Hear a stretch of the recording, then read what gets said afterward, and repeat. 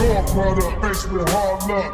Faced with hard Pimps luck. and card shots, thieves, murderers with hard luck. Pimps and card shots, thieves, murderers with hard luck. York product, faced with hard luck. Faced with hard luck. Card shots, thieves, murderers with hard luck. Pimps and card shots, thieves, murderers with hard luck. Good evening and welcome to the Hard Luck Show. We are direct from the Mayfair Hotel in downtown Los Angeles. It is a beautiful late afternoon evening. I want to welcome you listeners to the greatest show on earth. As usual, on my right, my partner is Chumahan Bowen, American Indian, Southern Californian, elegant barbarian. Yes. Like to know. Is that it? We're coming. Look out. We're coming. Oh yeah, that's definitely it. How come I can't hear it? Because I'm trying to figure out. The blood falls from the red sky. My lady singing that war cry. We'll break them up like men. Yeah. Look them in the eyes, they panicking. Draped up in a bear hide, we're in Indians. Yeah. Ooh. Check my status. This battlefield is my canvas. And I Man. might not take What? a platinum, but that hand drum is my anthem. We go bang, bang. On the 808s, you know we coming when you feel the bass. No deal with the devil, no soul. Oh, no, you don't like, The other one, huh? What about this one? Here we go. What about that one? Look at his face. I thought I braided up with my paint drying. What happened to that? I'd like to know how interested you are in Indians, and are you interested in quotes, the Red Revolution and power The Red of Revolution? Indian, you know, that kind of thing. Okay.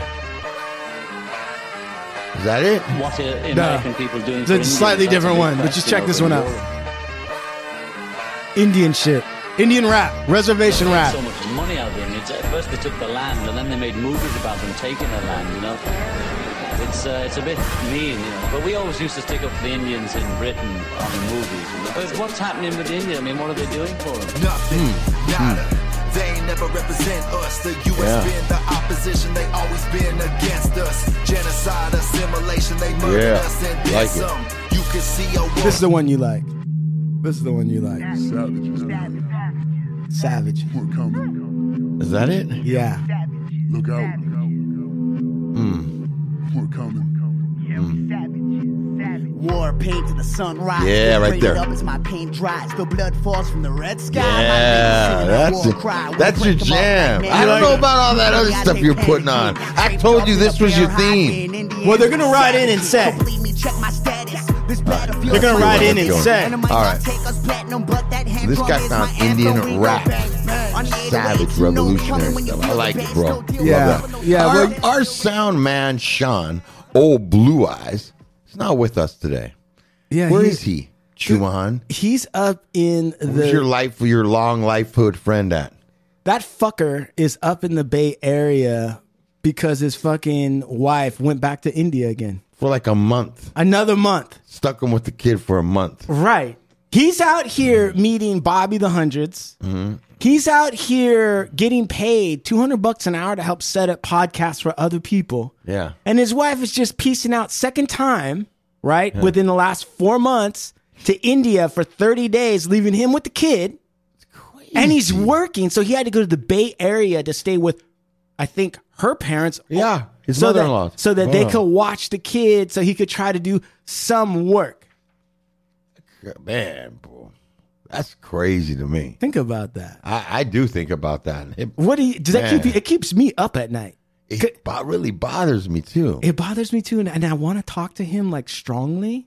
Like there's a part of me that wants to put him aside. Pull up your pants, man. Dude, but then there's a part of me that doesn't want to start no shit.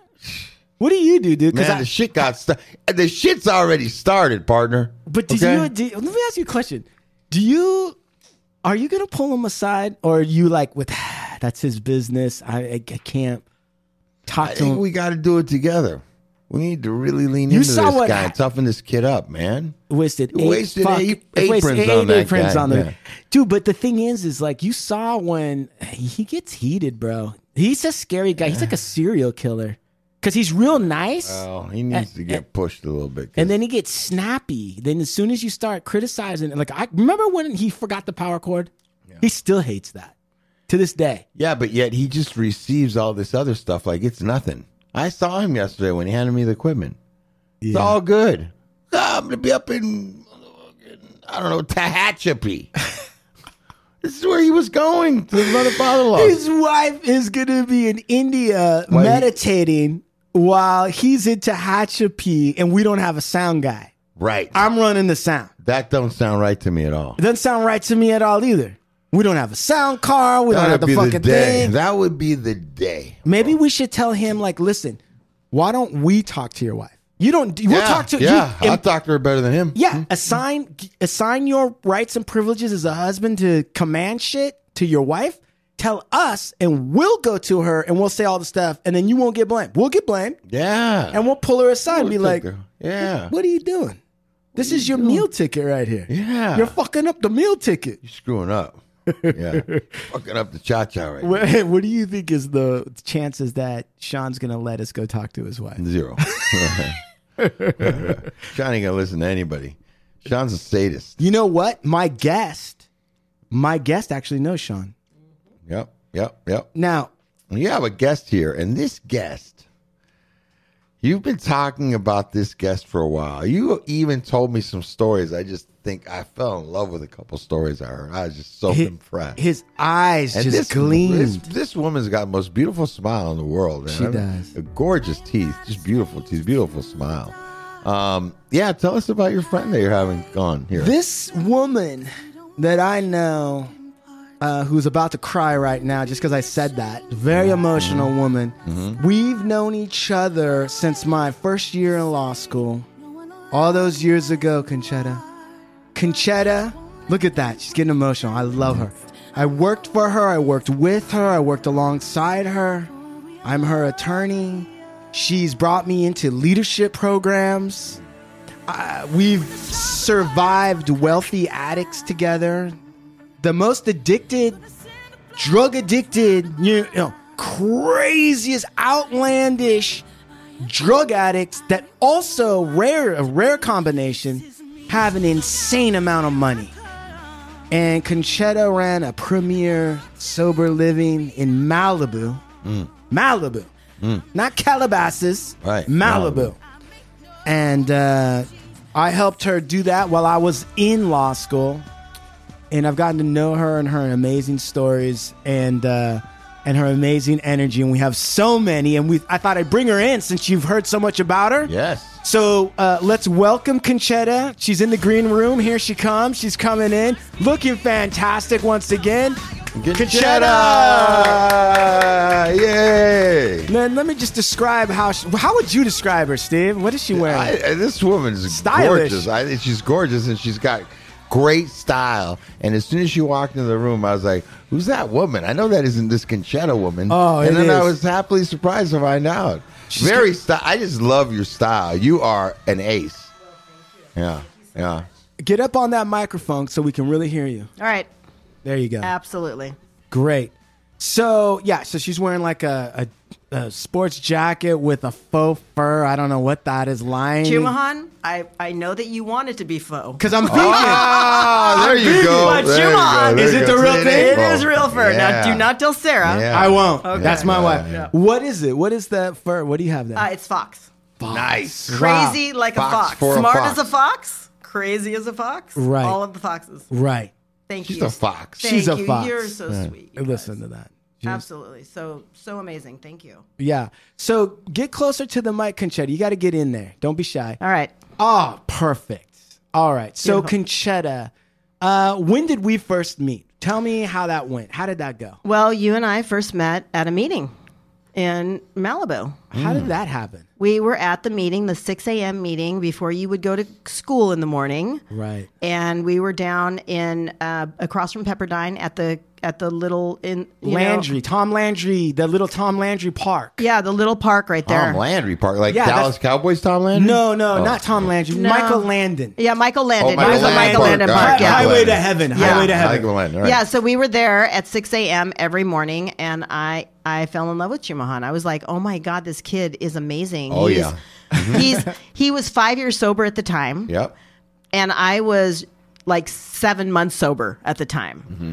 And I remember meeting him, and we hit it off, fell in love, and the rest is history. Did you guys start dating right then? No, it wasn't that type Okay. of love. It was right. just like our spirits aligned. Sure. And it was incredible to hear him share. I was so impressed by the way he shared a message that it resonated with me, and it brought something out in me that I didn't even know I could understand by a reading. This is what happens all the time with me and him. Yeah. He brings out things in me I don't quite understand. Yeah. Yeah. So, and then you had, what business did you have up there? What was that? I had a sober living. How did you, first of all, let me wrap my mind around this. How do you have a sober living at 7 months sober? How's that happen? Yeah, it's kind of crazy. I mean, I didn't know any better. How about this?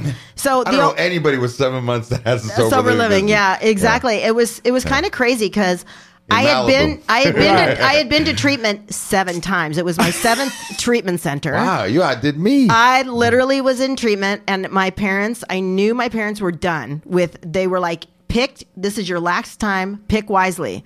So I thought to myself, well, I'm not going to any more of those AA places because the only thing they do is throw a book at me and tell me to read the first 164 pages. Right. And I had a learning disability. So I had made up a story that I could not get sober like other people got sober. I was terminally unique, had a unique story.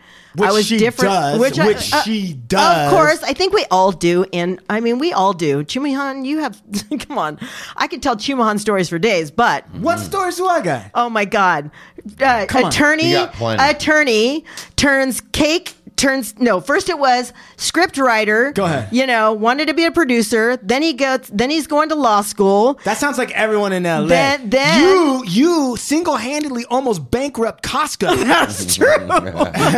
It's almost single-handedly bankrupt Costco. Well, we won't go that far, but yeah. Then he's a cake baker. Then he's a gluten-free, sugar-free I cake heard about maker. that. Yeah, right. Bean cakes. Yeah, I the was bean farting cakes. like crazy. He was so crazy with the bean cakes. To then, I'm going to go back and be an attorney. Then I don't want to be an attorney. I mean, it's like he's got every other minute he's doing something different, and That's look at true. him now. Like he's an attorney and he's realized that he can be an attorney and he doesn't have to just do one or the other, that he can do both hands, right? Right. Which is incredible. And, I've always known that Chumahan is going to be extremely successful. Yes. And I saw that in him, and I still see that in him. And Hey, now he's a listen. dad, and it's been so incredible to watch him Change. Yeah, change. What changed? Now he's a vegan, by the way. He's just throw burgers in his mouth. Yeah. Through the drive-through, comes up. He would eat out of a house and home. He'd eat all the salami in the refrigerator. Dude, listen. Oh my All God. right, we've said the nice shit about each other. Let's get down to the real shit. Yeah. So Concetta has this sober live. 7 months. She's out of her mind, right? Yeah. Just run around energy. Basically, her parents are like, I'm not paying for another treatment. So Concetta wisely. This is how brilliant her mind works. She's like, I'll just own a treatment facility, and then that way I won't be at the treatment facility. I mean, I'll live here too, but I'll also be running it. And it'll also be a business. And in that way, I won't ever have to go back and blah, blah. It'll work out. And it did work out. So then Concetta would have these things. All right. And then Go back. Wait, hold on. Go ahead. Hold on. Go ahead. So I wasn't very qualified to go to work for anybody since I had so many theft charges. I couldn't, I got a lot of those too. I didn't have an education. I was on probation in 5 counties when I got sober at the same time. So like who's going to hire me? Like, I'm like, I need to be an entrepreneur. I need to figure out how to make have my own business. Sure. What am I the most qualified for? Sober living. Like, hey, you've gotten arrested and have cases? Me too. Hey, you need to get your kids back, lost your custody of your kid? Me too. Hey, you know, your entire family won't talk to you? Me too. Hey, you've got 5 probations going on or 1 probation going on? I can walk you through it. Like, I knew everything about that world. And I knew that nobody was going to get over on me because I knew how to get over on everybody else. So I was the most qualified for that position. Sure. And the truth of it is I was like sitting in sober living. I went to treatment and I had a case that was going on in Malibu. That's why I ended up in Malibu. What was the case? Chumahan. What was it? Okay. So I had a gambling I have a gambling problem too. I'm a compulsive gambler. So started with eating disorders. Then it went from eating disorders to alcohol, then alcohol to speed, you know, coke and meth, and then gambling, of course, fit into that perfectly. Right. And so I was married at the time and I was living in Bakersfield and my husband and I were, you know, fighting and not getting along because I married somebody old and I was 23. And that was dumb, but I thought, man. We just talked about that this last show. Well, the whole reason that I thought it was smart was because my parents, they were so, like, I've been a troubled child my entire life, so they constantly had hands on me, like in love, but I felt it as being controlling. Mm-hmm. And so I wanted away from my parents' control. And I'm like, how do you do that? Hey, I'll marry an attorney who's got money and then I don't have to worry about my parents. Right. Yeah, like, you know, stepping on me. So anyway, make a long story short, I was in Malibu because I had this gambling problem and I had gone to Costco one day and I had bought this rug. They have trunk shows. You know, they have the road shows there, right? They're not items that are not always in Costco all the time, but they're there on special occasions. So I walked in and I see this rug and it's this Persian rug show. And I'm like, oh my God. So I buy this rug and I bring it home. I write a check for it. I bring it home. It's the wrong color scheme for the house. I'm like, okay, this doesn't really fit. I put it back in the car. I bring it back to Costco and they give me cash for it. And I was like, wow, that's crazy. I just wrote you a check. You didn't even wait for it to clear and you're giving me cash. Now I'm gambling at the time. And what are you gambling? What's your gamble? Well, I started out at the horses. Okay. I started out, it was very innocent. I was like 25, 26 years old.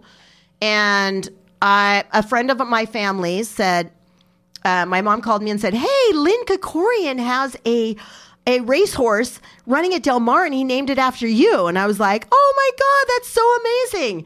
So I call him up and I'm like, I can't believe you have a horse and you named it after me. He's like, yeah, the horse's name is Cheddar B and I'm going to... That's the horse. Oh, the horse. Okay, perfect. Thank you, Chewy. And I'm like, where do you watch these horses run? And they're like, go to the satellite wagering. Mm-hmm. So I go to satellite wagering and I go in and I start playing like $2 to place and $2 to show. And and I'm like picking the names. Perfectas. Yeah, like, right? No, I'm just picking the names to play, $2 to place, $2 to show. And my friends are like, you don't do that. You gotta play triples and you gotta play, you know, all these different ways and all this stuff. And I have no idea what I'm doing. All I'm doing is I pick the names of the horses. That seems like a nice name. I don't know what odds are. I don't know anything. By the time I left there, I placed a $6 bet and it won $3,300. So I'm like, wow, that was amazing. I was like, that's amazing. How much fun. So a week later, I go in there and I pick a 5 out of 6. And all the ticket says is go to the IRS window. And I'm like, oh, yeah. I'm like, amazing. I'm going to go to the window. And I go, hi, what did I win? Now I think they're going to tell me like, you know, a few $1,000s. $11,955. Crazy, right? Yeah. So I, of course, know that I'm a professional horse picker. at that moment. Yes. I'm like, Right, you got the touch, the Midas touch. I'm like, 11,000? 11 grand. My husband, I tell my husband, oh my God, look at the money I won on this. Now I'm paying off my credit card that was $10,000. And look at that. I paid off my credit card and how You're a responsible genius. I am. Yeah. And I'm now getting the forms. And I'm like, to be informed, of course. I'm getting Right. the forms. Right. And I'm looking over the forms and I'm now studying the jockeys and I'm studying the stables and I'm studying all the things and I can't pick crap after that. Zero. So I start throwing everything. I start spending thousands of dollars on tickets. Like I'll have one ticket and I'll have every number except for two of them in a exacta or a trifecta and it loses. And I'm like, that was a $600 ticket. Oh my God. And that credit card that I'd paid off, I spent the entire 11 grand on gambling at the track. Trying to get back, trying to win back. So you have this huge gambling problem that's ballooning out. Yeah. You're hiding it from the husband. Yeah. Okay. I'm hiding it from my husband. By the way, my dad's full Italian, right? Mm-hmm. And I work for his company at the time. He's in the produce industry. So I'm working at the produce company. And I'm leaving like at lunchtime. What are you doing over there? I'm salesperson. So I work in the sales force with all guys. Just me and guys. So she could sell water to a fish. Yeah. She could sell anything to anybody. Well, that's what my dad said. That's why he wanted me to come work for him. It's true. But, think about it. I'm working with a bunch of guys, and the customers are guys.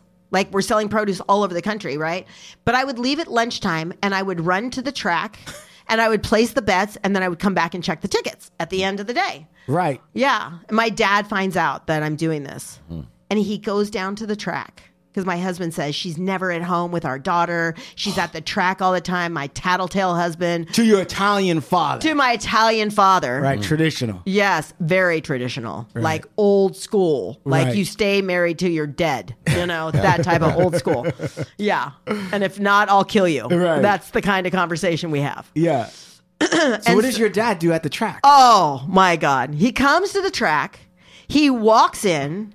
He finds me, grabs me by the arm, he pulls me outside, and he proceeds to yell at me and scream at me about the degenerates that are in there. And how dare you be hanging out with such crazy, degenerate people. Oh, this is really beautiful. And all the people at the wagery place have their hands on the windows and are watching this. Like, Right. And I'm just like so embarrassed. He goes, if I ever see that your car's down here again, and I'm going to make sure that I know, and you're going to be followed. If I see that this car is here again, you're going to be in trouble, And I basically, what did I do? Did I stop going? Did you? Did I stop going? Did you? No. You did didn't? not. No. You Even know what I after did? that? What did you do? I parked 2 blocks away and ran. I was gonna say, Never got saw the that car car painted. again. Yeah. Never saw the car there. Yeah. Never saw the car. So how does that tie up then to getting cash back for returning the false Persian So rug or whatever? I return the rug and Yeah. I get into a bind with the gambling, right? And I'm like, oh my God, what am I going to do? I've now maxed out all of our credit cards and my husband doesn't know. And by the way, because he's an attorney and does pretty well, I've now gotten new credit cards that he doesn't even know about and forged his name on it. So now I'm like, now I've got like the Discover card and I've got 20 grand because we made good money. So I was able to get 20 Oh, he 20 had grand. great credit. Yeah. You guys had great credit. I got 20 grand on one card and 20 grand on another card. And I love it. maxed them out. And I was like freaking, oh my God, what am I going to do? Right. The only thing how that I much could do you think you had maxed out all in total? Oh. Like how much was it? I mean, at that time, it was probably like 80 or 90 grand. Yeah.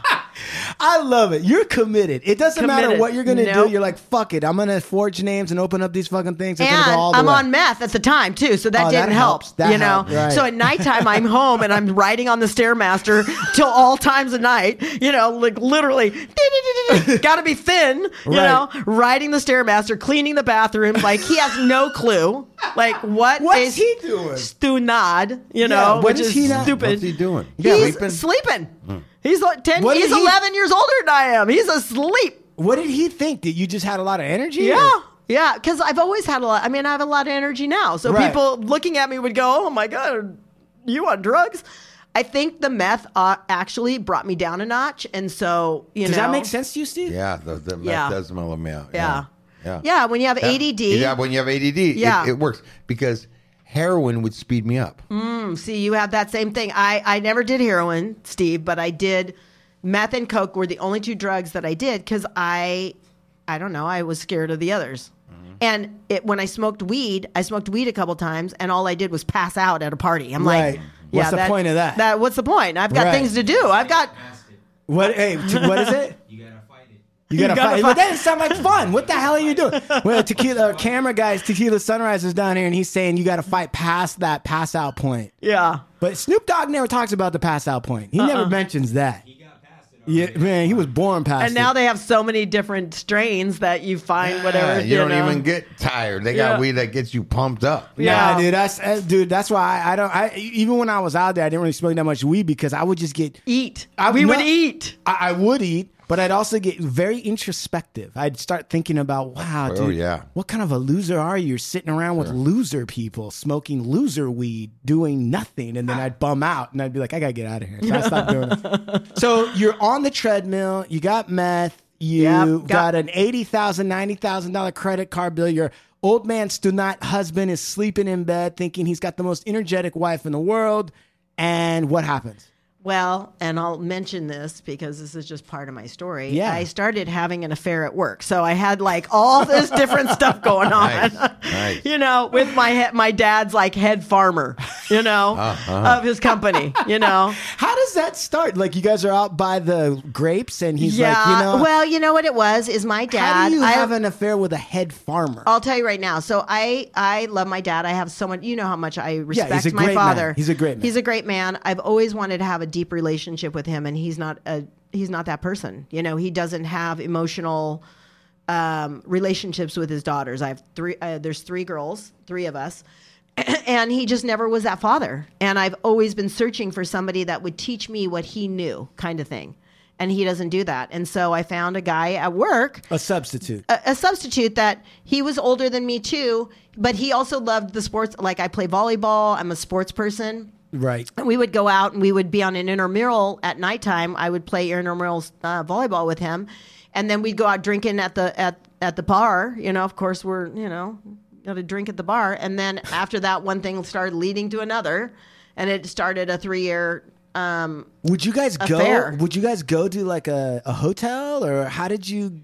Or in his office? Or like out in the field? All of it. You slept with him out in the field? Yeah. Get the fuck out of here. Of course they did. He's a farmer. I know, but he's lay out on some iceberg lettuce and make it happen. Corn. Move the corn down. Yeah. Lay on the corn. Okay. Yeah. I just can't even imagine that. Yeah. So I had all this like shame too. That was you were feeding doing all this everything. stuff. I was doing everything. I was doing everything that was not right, you know? Right. And then I had this little girl at home that I could not stand my husband. My husband drove me crazy. What about him drove you nuts? You know, he was like a dad. He was like my father. He was exactly like my father. He would call my dad and mother and like tattletale on me when he couldn't control me. And so I lost all respect for him. Right. I was like, you are going to call my dad and mom and tell them to control your wife? Like, who the hell are you? Like, I had no respect for him. Like, he had no balls. No balls whatsoever. Yeah, that makes sense to me, what you're saying. It's like one thing to control your wife and be an asshole about it. It's a whole other thing if you can't do it, then you call her mom and dad. Yeah. That's a punk move, right? Yeah.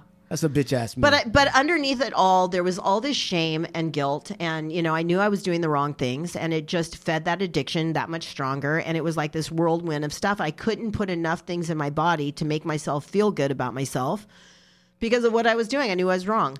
So I started, so when I went to the Costco and they gave me all that money back and I was in this hole with the credit card, you know, and I knew that Discover in the day, and I don't know if they do this now, but Discover, when they first came out, now this is in the 90s, you could go to Sears, you could write a check for the balance of whatever it was on the card, and they would reload the card. So I was like, okay, how am I going to get some money in the bank to write the check so they'll clear the money so I can start this process and win back all my money? My intention was not to defraud anybody. My intention was to win back the money that I lost. Genius concept. Right? It was just crazy. So when I went to Costco and I saw all these carpets there, like I saw the tickets and the tickets were like for $1,800.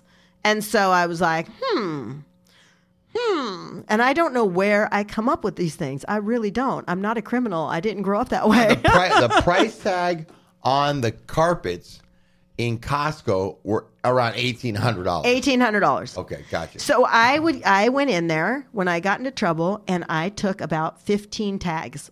I just took them off the carpets. I was taking them off the carpets. Then I went to Staples and I bought a tagging gun. Right. Yeah. And then I went to Ross and I bought a carpet with the same dimensions. Right. This is genius shit, man. This is the best shit ever. I went to Ross and TJ Maxx, and were they rolled up in the plastic and stuff? Were they all like that? No, these were all like carpets that were laid out, and I bought carpets that had the same dimensions. So if it was a 6x10 or whatever those were, yeah, I would look for the 6x10s. I'd buy it at Ross for $130. No, $130. It would be a nice, or Home Depot. I'd go and get one for $150 there. Yeah. I'd tag it, take it back. Now, I had to make sure the roadshow wasn't at that Costco. So I had a list of every Costco up and down Southern California, Northern California. I then needed, I was like, okay, I can't do this too many times on my card. So I went and I took my sister's cards, my mom's cards. Are you listening to this? I took everybody's cards I knew. Great. Like even my friends, when we were out drinking, I would lift their license. I would go into Costco. They would they would take a picture. I would open up an account, or say I'd lost my card, and they would take a picture and give me the new Costco card with my picture on it, because I didn't want anybody to get in trouble, right, including myself. Right. So I would rotate people that was bringing back the carpets. How you're not running a bank right now, I have no idea, because this is genius. Yeah. Are you listening to me? She's even so smart, Steve, that she didn't buy the cheapest carpet. She was like, you know what? I should buy like 130, 150. Yeah. Right dimensions.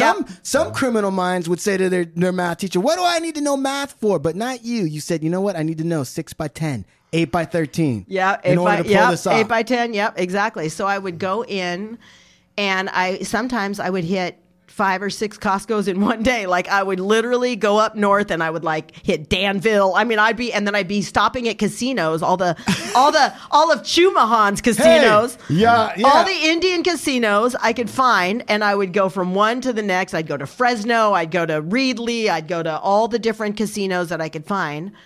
And sometimes I'd do that 3 times in one day and blow all that money at the casinos. And then I'd have to restart again the next day. So then I would go down north. And then I would it was before you had to have a receipt to bring anything back to Costco. As long as it had a Costco ID, scan it, they could scan it, you were good to go. And now listen, Costco thought there was a 14-man team that was ripping them off. No, what happened was, so I'm doing this so many times and I'm not sleeping, by the way. And by the way, can I just tell you that at this time, I don't have a driver's license because I've gotten 2 DUIs. And I'm now in my boyfriend at the time, because I'm now divorced. Because this has gone on for so long. I'm in my boyfriend's car. By the way, he was out of town and Ira? he knows Is me. this Ira? No, this is Donnie. Oh. He knows me. So he takes the keys and he goes with his buddies out of town. And I call a friend of mine and I'm like, he thinks I'm so stupid. And so You got another set of keys. Yeah, right? No, I did those later, but no. I basically had a friend of mine come to the house. Now, I used to date and be engaged to a used car dealer. So he took his keys, but I had her take No. He didn't take the keys. He did take the keys, but you know what else he took? He took the fuse. He thought that was going to defuse me. You see what I'm saying? So the car wouldn't turn over. Yeah, so I called my friend and I'm like, can you take me to the auto parts store? And he left the keys in the house knowing he took the fuse. That's what it was. He took the keys. Yeah, he left the keys. He's like, I'll take the fuse. She can't go anywhere. She won't know what happened. So the next thing I know is I'm driving the car up by the Tulare area. Now, I have done so many drivings up and down California that I have no idea where I'm at. I'm so exhausted. I pulled off the side of the street on a highway in Tulare. Tulare. Yeah, I know. Where all the prisons are. Yeah, exactly. Corcoran. Well, I'd go to that. I'd go to that casino all the time, right? In Hanford. So I literally, I literally had Mike's, you know, because you get thirsty when you're doing a lot of meth, you know? Right. You got to drink hard Mike's lemonade. Yeah. So I'm literally passed out on the side of the road, right? All of a sudden I hear someone knocking on the window. It's a cop. Right? Can't be passed out on the side of the freeway. I didn't know that. I was like, it was a free country. What the fuck? Yeah, like you would think that if I'm tired and I can't move, like you wouldn't want me on the road. But hey, you know. So he gets into he's like, "Hello, how are you?" And I'm like, "Fine." Now, I at this point don't have my own driver's license, so I've stolen my sister's. So I'm now Vincenza Eddie, which is my sister. Do you guys look alike? No, but I don't have to because I went to the DMV and just got my own picture on her ID. See what I mean? The genius. Yeah, but the problem with that is, and I'll show you how the genius going to bite you in the ass in the end. Go ahead. So, and that was another reason why I got her ID, because I was gambling and my dad had bought my daughter and I a house to live in so we wouldn't be homeless, but he wouldn't put it in my name because of my gambling problem, so he put it in my sister's name. So I was getting all these refis in the mail. So I got her ID thinking that I'm just going to have a little money, extra money. And refi some shit, you know, and it didn't work out so well. So anyway, lots of things like that I did. So how did they nab you? What did the cop do? So he asked me some questions and he sees the bottle of Mike's empty Mike's, you know, and he's like, "Hey, how are you?" And I'm like, "I'm really tired." And he's like, "Well, whose bottles of?" And I was like, "You know what? They were my friends. My friend was in the car earlier, and those were hers." And he's like, "Really?" He goes, "Do you have some ID, please?" So I pull out Vincenza's ID, your sister, which looks like me, so it's my picture. And he goes, "Give me a minute." So he goes and he runs the ID. Yeah. And it comes back, AKA Concetta Bruce, because I did my thumbprint. And you can't, when the scanners, they're scanning it, and it's like, the guy's scratching his head. He has no idea what's going on. He's like, "That's so weird. Like, I don't understand." So he calls for backup. So you know how when you're on the side of the road and you're in trouble and you see somebody and you go, "Wow, those people really must have done something wrong because now the cop cars are stacking behind them." Right, backup. So now I've got a backup. Then he asked me, he's like, "Can you get out of the car, please?" And I'm like, "Sure." So I get out of the car, and none of my stories making sense. Like, I'm babbling. I'm so exhausted. I've been on a run for 5 days, no sleep. I can't even make the story make sense. So he's basically like, "Okay, we need more backup." So more backup comes. Literally, there's 4 cars by the time we're done. For like a 120-pound woman. For a 120-pound woman. And they start going through my car, and they're like, "Why do you have so many Costco things?" And then they go through the console of my car, and I have all these different Costco cards with all these different people's names, but it's all got my picture. Right. They're like, "What is going on?" And I literally knew that I couldn't keep this straight anymore. I was like losing it. I was like, Anyway, they end up hauling me in, and they sit me in a long table with like 5 cops, 5 sheriff's officers. They arrest me. Oh, they call my friend Michelle. And they go, "By the way, do you know a Vincenza Eddie?" And they're like, she's like, "Yeah, that's my best friend's sister." And they're like, "Well, why would she have your ID?" And she's like, "You know what? I bet you that's not my best friend's sister. I bet you that's my best friend." So they started. Sounds like Concetta. So, yep. So they started unwinding it all. So then they haul me in. And, you know, they give me bail but I bailed myself out because I had so much money on me from the casino to go into the casinos that I literally had them at a table, and they're like, "So tell me what's going on." And I'm like, "I have a bad gambling problem." And because I had all these IRS bills that I'd won at the casinos. I won like 25 grand. I won 50 grand in one night. And I had all these stacks of IRS bills, you know, like from the casinos when you win. Yeah. But I used Vincenza's name and my social, and her social and my ID, so I wouldn't have to pay taxes. So I was doing tax fraud too. So not only did I defraud the DMV, defraud the IRS, like I was just incredibly, you know, I was doing this. So I told them what I was doing, I said, here's what's going on. You just confessed. I confess.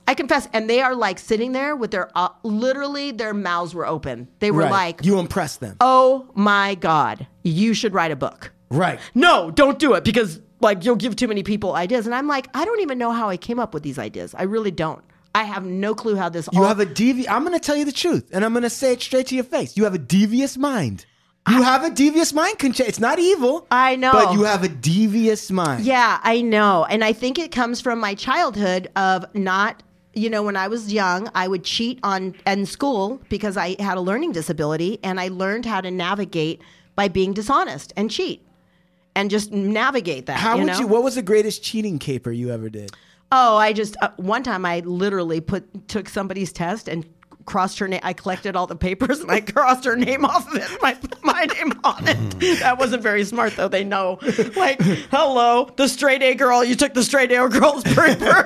Oh my God. It's like Concetta got 100% this week. That like terrible. That was like when I was young. Like that was like when in 4th grade. So I mean, this is kind of behavior had been going on for a long time. Right. So essentially, what you're saying is that you were cheating from an early age and you failed a couple times, but learned your lesson, kept going past it, and learned how to be better and better and better at a devious mind. And eventually you became so successful that eventually, even though they arrested you, 7 cops gave you advice that you should publish a book.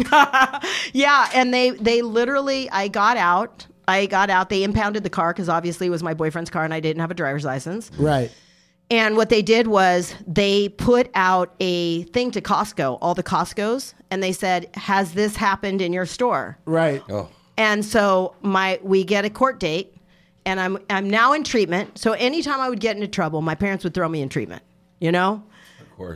The attorneys would say, send her to treatment. We'll work around her addiction. She's an addict. She has a problem. Right. Like, this will happen. So now I'm in Oxnard at the time because I had an eating disorder as well. So I was in an eating disorder treatment center. And my dad comes to pick me up and take me to Malibu for my court case.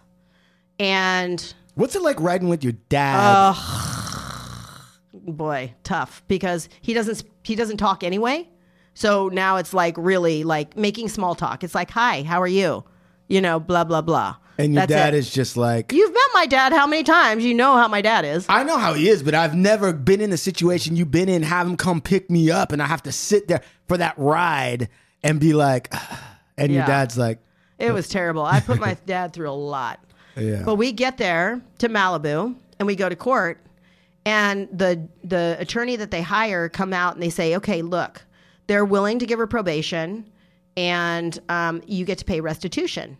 And so he's like, well, what's the restitution? They're like $1,800. And I'm like, oh my God, they only got me for one? And he's like, shut up. Your dad said that? Yeah, he's like, shut up. Because I had done that 50 something times, like 50, 60 times. Like, I mean. Think about that. 60 times 1,800 is over $100,000. Yeah. So... it was like, and then, the reason I ended up there in Malibu in treatment was because I had that court case and I was on probation. And what I would do is if I was in probation in one city, I would move cities. It's like, okay, the heat is here. And in those days, now they do things much differently. In those days, they didn't check all the different jurisdictions. Yeah. What I mean? They didn't have a file, like you couldn't. They didn't have that where they would send out hey, is this person been in trouble in your county or whatever? Right. They didn't communicate as much. They didn't communicate as much. Now you could not get away with any of that. Right. But in those days, I could. Right. So I would get arrested in Kings County, at the casino there. Dropped a little meth accidentally. In the parking lot, smoking in front of them. Yeah. Those types of things. And so I got arrested in Kings County, in Kern County, in Santa Barbara County, San Luis Obispo County, Malibu County. So I'm going back. I'm literally living in San Luis Obispo County at the time. And I'm going to court in Malibu every 6 months just for a check-in. And they would say, how is everything? I'd literally be getting high the entire way up there. Everything's great, Judge. And okay, you see how I dress. I would dress like this, and I would look respectful, and and you're a woman, and I'm a woman. Steve, could you get away with that? Nope. Yeah. Nope. Yeah. Tequila Sunrise wouldn't get away with that. No, but I would literally, they would look at me and then they would look at all the charges and they would go, huh? Like they would scratch their head, like Right. kind of like those cops did when they were sitting Right. there. You know, and that's how I got away with the Costco things, because I would go very dressed up and I'd have my big diamond ring on and my nice Gucci purse, and I would drive to the front of the store with my Mercedes and drop the rug off. You know, it was like they were just, nobody even paid attention. You know what's interesting about that, Steve? We were just talking to Romina and LA about the fact that some people, though, they seem like they're wearing the nice clothes and they're doing all this other stuff. They might be in as much pain and as much anxiety and as much trouble as someone who's not doing all that stuff. And this and Concetta's an example of that, where she's got, how many plates do you have spinning in order to keep this shit together? So many, Right. so many, you know, and, you know, there was just so many more things. I mean, it was like I would. And so then you just, so that all I settles. constantly would be getting in trouble for stealing because I was trying to feed my addictions. It wasn't even my meth addiction that it was causing me to steal. Right. I could afford the meth addiction. I couldn't afford the gambling at the degree that I was doing. At the highest point, at the worst point, Yeah. what did the gambling get to? Did you ever, what was the craziest gambling story? Well, I mean, I told you I won $55,000 in one day, and I literally spent it in 4 days. 55,000? Yeah. 55,000 in one day. Yeah. And then let me ask you this. Okay. So all that settles down a little bit, Yeah. right? And you're in Malibu. Yeah. Well, I go to court. I go to court again. Okay. And the judge says, "Hey, do you want to get off probation? You've been doing so well." Now, this judge was Judge Myra. Do you know who Judge Myra is? He's the same guy that sentenced Robert Downey Jr. And kept giving him chances and chances. After he got drunk and was in someone else. He's also in recovery. Yeah, he's also in recovery. So he Right. had a heart for people in recovery. So he kept giving me, chances. Right? So I go up and he's like, "Would you like to get off of probation early? You've seemed like you've been doing really great." And I'm like, "Awesome." And he's like, "How about the next time you come is on your birthday? How about if we do that?" And I'm like, "Perfect." So I'm standing there in front of the courtroom, and they decide that they need to, in order to let me off probation early, they have to run a sheet in all the counties. You want to say, Came back that I had been arrested 10 more times. And he literally lost his shit, Nice Judge Myra, who gave Robert Downey Jr. plenty of chances, even when he got drunk and woke up in other people's beds, right? Yep. Concetta is the one person that pissed that judge off. Yeah, it was like, and of course, I'm like, look, I need to go to treatment again, obviously. And I had told my parents that I stopped telling my parents that I got arrested, because after time 3, they were like, don't ever call us from a jail cell again, right? That type of thing. Right. So I stopped calling them, and I just figured shit out myself. Right. I never did any time. The most I did was like 30 days in jail. But I would always manage to get myself out, fall in love with the guy, the cross-dresser that got me out of jail. Remember I told you that story about him? I don't think so. Oh, my God. You fell in love with a cross-dresser? Oh, my God. And got out of jail? I literally I was working in Pismo.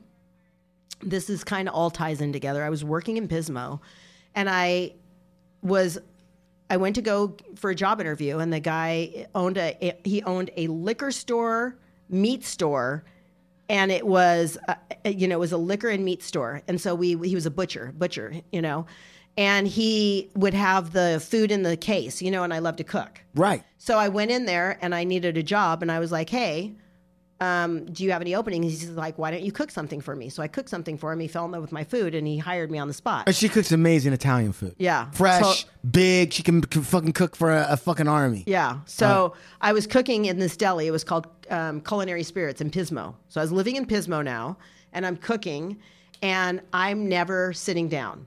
Right. Like, never sitting down. I'm washing the dishes. I'm doing all the things. I'm like, "Drrr." And he's like, "Hey, Concetta," like my third day, he's like, "I need you to do me a favor. I need you to go take a drug test." I was like, "Huh?" And he's like, "Yeah, it's part of our hire." Like, he knew. He could tell. No one works that hard. He could tell. He's like, and I go, "Okay, when would you like me to do that?" And he's like, "Now." And I was like, "Oh, okay." So I start going out the door, and he's like, "Gotcha." He goes, "A fellow meth head knows a meth head. Like, I know you." So he literally, I had the perfect job. Like, I had a boss that was getting high. We were getting high together. He was married. Right. And he had all the booze because it was a liquor store. We had all the booze we wanted. We had all the meth we wanted. We had all the cash we wanted. Like, I'm like, this is awesome. Like, you finally arrived. Like, and I was dating Ira at the time. Right. Dating Ira at the time. And Ira had no job. And I'm like, dude, you've got to get something going on. And he's like dealing. He's like dealing out of the house that my parents are paying for. Oh my God. And I'm like, you cannot deal in my house. If your dad, I'm on probation. He's the nice one. Oh yeah. He's the one they like. Yeah. Right. He's the one that they're like, oh, this guy will never do anything wrong. And he's dealing out of the house that they're paying for. Dealing out of the house. So I would hear from my neighbors, like, Ira's dealing out of your house. You're going to get into trouble. And so I would come home and rip him and like all this stuff. And Listen, Ira, you need to get a real job where you could smoke meth at work. That's Look at what right. I've done. See what I'm doing? I'm drinking and smoking at work. I'm not taking it to the house. You need to be responsible like me. And I met Ira because I was in treatment I was at treatment in Ojai at the eating disorder clinic, and then afterwards they decided to hire me, and I was stealing people's credit cards. Yeah. I mean, it was, I was just absolutely that broken. Like, I mean, do you understand the level of brokenness that you have to have? So when Myra gets me up there, and I'm now in trouble, and I'm like, I tell my parents, what stopped it for me, Steve, is I went to my parents' 50th anniversary. My daughter was taken away from me when she was 13. She's now 16. And they would clean me up, bring me home, clean me up, put a new dress on me, do my hair, put some makeup on, and, I'd take family photos, and then they'd send me back in a car. That's what they would do when I was living in Dismal. Persona non gratis. Yeah, literally. Like, clean it up. Like, we won't really acknowledge it. But when I got to the house and I saw my daughter, and I'd seen her over the years. It wasn't that I never saw her, but I really saw her. Like, it was a moment of clarity. And I was like, oh my gosh, this woman she's a woman now. Right. And so she says, why are you crying? And I said, because you're a beautiful young woman and I have nothing to do with it. Like, unbelievable. And I just start bawling. And she's like, well, Mom, if you would get your shit together, we could be a family. And I go, I don't know how to do that. It was the first moment I decided to be honest, because I was shucking and jiving all the time. I was never getting high. My parents would, come over with a drug test, and I would have some little girl's pee from next door. Right. I would figure out how to, I was always doing the wrong thing, never honest. Right. And I was just honest. And I said, I don't know how to do that. I said, I'm still using drugs, and I don't know how to do that. And so what did it feel like to actually be that honest with your daughter? Like, how does it feel to have that role reversal? I mean, that's a role reversal in a sense. Yeah. You're actually confessing the truth to your daughter, and she's younger than you. Yeah. How does that feel? At the time, I was just so broken. I was so tired. I was 41 years old, and I was like, this is never going to end. Like, I had tried to kill myself 3 times really seriously. You know about that one. I drove my car off a cliff. I tried pills. I tried ending my life so many times, and that didn't work. So I was in this weird space of I can't live and I can't die, and I'm never, ever going to get sober. Like, how is this ever going to be different? So it was just that moment of clarity that really kind of shifted for me. And so my parents... after the next day, they had like a brunch or whatever, and my cousins were all there, and they were like, "Oh my God, aren't you so excited that you're going to Hawaii for Christmas?" And I look at my mom and I'm like, "We're going to Hawaii for Christmas?" And she looks at me and she goes, "We're all going to Hawaii and you're not invited." And it was the first time I was never included. Like, I wasn't going to be with my family for a holiday, so like. I was never really there anyway, but I wasn't going to be physically there. And so I wasn't going to spend Christmas with my daughter, or my family. And so I was like, oh my God. She goes, but if you want to go to treatment one more time, this will be the last time and we'll pay for it. So pick wisely. So I was like, okay, pick wisely. AA doesn't work for me. I'm going to literally figure out another option. So I start looking at non-AA programs. because I thought I was constitutionally incapable. I really did. I did not believe if everything I needed was in that big book of Alcoholics Anonymous, then I was in trouble because I can't read it and I can't comprehend it. So that was the story. And so when I was looking online, my mom's like, go to Betty Ford. You can stay there for 3, 4, 5 months. You know, your cousin got sober there. And I called Betty Ford, and they wouldn't take me because of my past eating disorder, even though it wasn't active at the time. They said, no, we don't do that. And so I was like, okay. So then I thought I was calling promises, but I called passages. Right. And it was during the, Lindsay Lohan and that whole spiel. Right. And so I end up at passages. And my parents are like, which passages is a very high end. Oh, extremely. Non-12 step. In fact, who's the owner? What's his name? Chris Prentice. Chris Prentice has a book called The Alcohol Cure. Yeah, The Cure. Cure. It's based on not the 12 steps, but in a weird way, it still talks about everything that it's not called the 12 steps. But he's genius because what he's done is he basically reframes it for the people that don't want to hear that they're an alcoholic for the rest of their life. Right. So it's the same shit, just same worded differently. He's not saying that you can drink now. We're going to cure you and you can drink. He's saying, no, you can't ever drink. Why would you want to drink? Because it's basically ethanol that you put in your gas tank. Why would you want that in your body? And his saying is, I'm a perfect being in a perfect universe where everything happens to me, benefits me completely if you allow the lesson to come in. And he's made so much money off that approach. Yeah. And I don't know how many people he's helped back, but he's made so much money off that approach that, he owns property in Hawaii and shit like that. Yeah. It was like I was there with, celebrities and very wealthy people. And of course, that wasn't me. And of course, my sisters hated me for it. They're like, she went to this place. You sent her to a spa where she's getting massages and all this stuff, And for me, I knew that this was my last treatment center. And I knew that I needed to figure out what the cause was, why I was doing this, what the problems were. And I knew I wasn't going to get that in a treatment center where all they did was do groups all day. I knew I needed individual help. And so with their program, you got like 6 hours of one-on-one therapy a day. Like it was like really So what was intense. the breakthrough there? The single breakthrough. And also, just so Mr. and Mrs. Earbuds are listening, you do eventually go back to 12-step because you're like, I got to do that. Absolutely. Okay. So at this place, what was the breakthrough there that got you to be open to change? Well, the breakthrough was I never, ever wanted to not be without alcohol. I wanted to always be able to drink. I really believed that I wasn't an alcoholic and that if I could just get the drug thing and the gambling thing, the things that caused me to break the law, then I would be okay. And I wasn't willing to really even when I was there, it was 2 weeks before I realized that I was absolutely an alcoholic. Right. It was like the margarine, you're the problem. First of all, I started taking personal responsibility for my actions. I realized that in all these different dynamics that I was the problem, because what would happen was every time I would have a breakdown or a breakup with a boyfriend and they hurt my feelings and they hurt me emotionally, I would then turn that inward and I would destroy my life. Right. So boyfriends would cheat on me. Great. I'm going to get arrested 10 times. It wasn't obviously, in a thoughtful way, but it was that underlying message that I would give myself. Like, I'm going to show you how bad I am. Like, of course you left me because I am a piece of crap. Like, I'm a piece of shit. Right. And so, and when I went to passages. Wait. Yeah. Wait a second.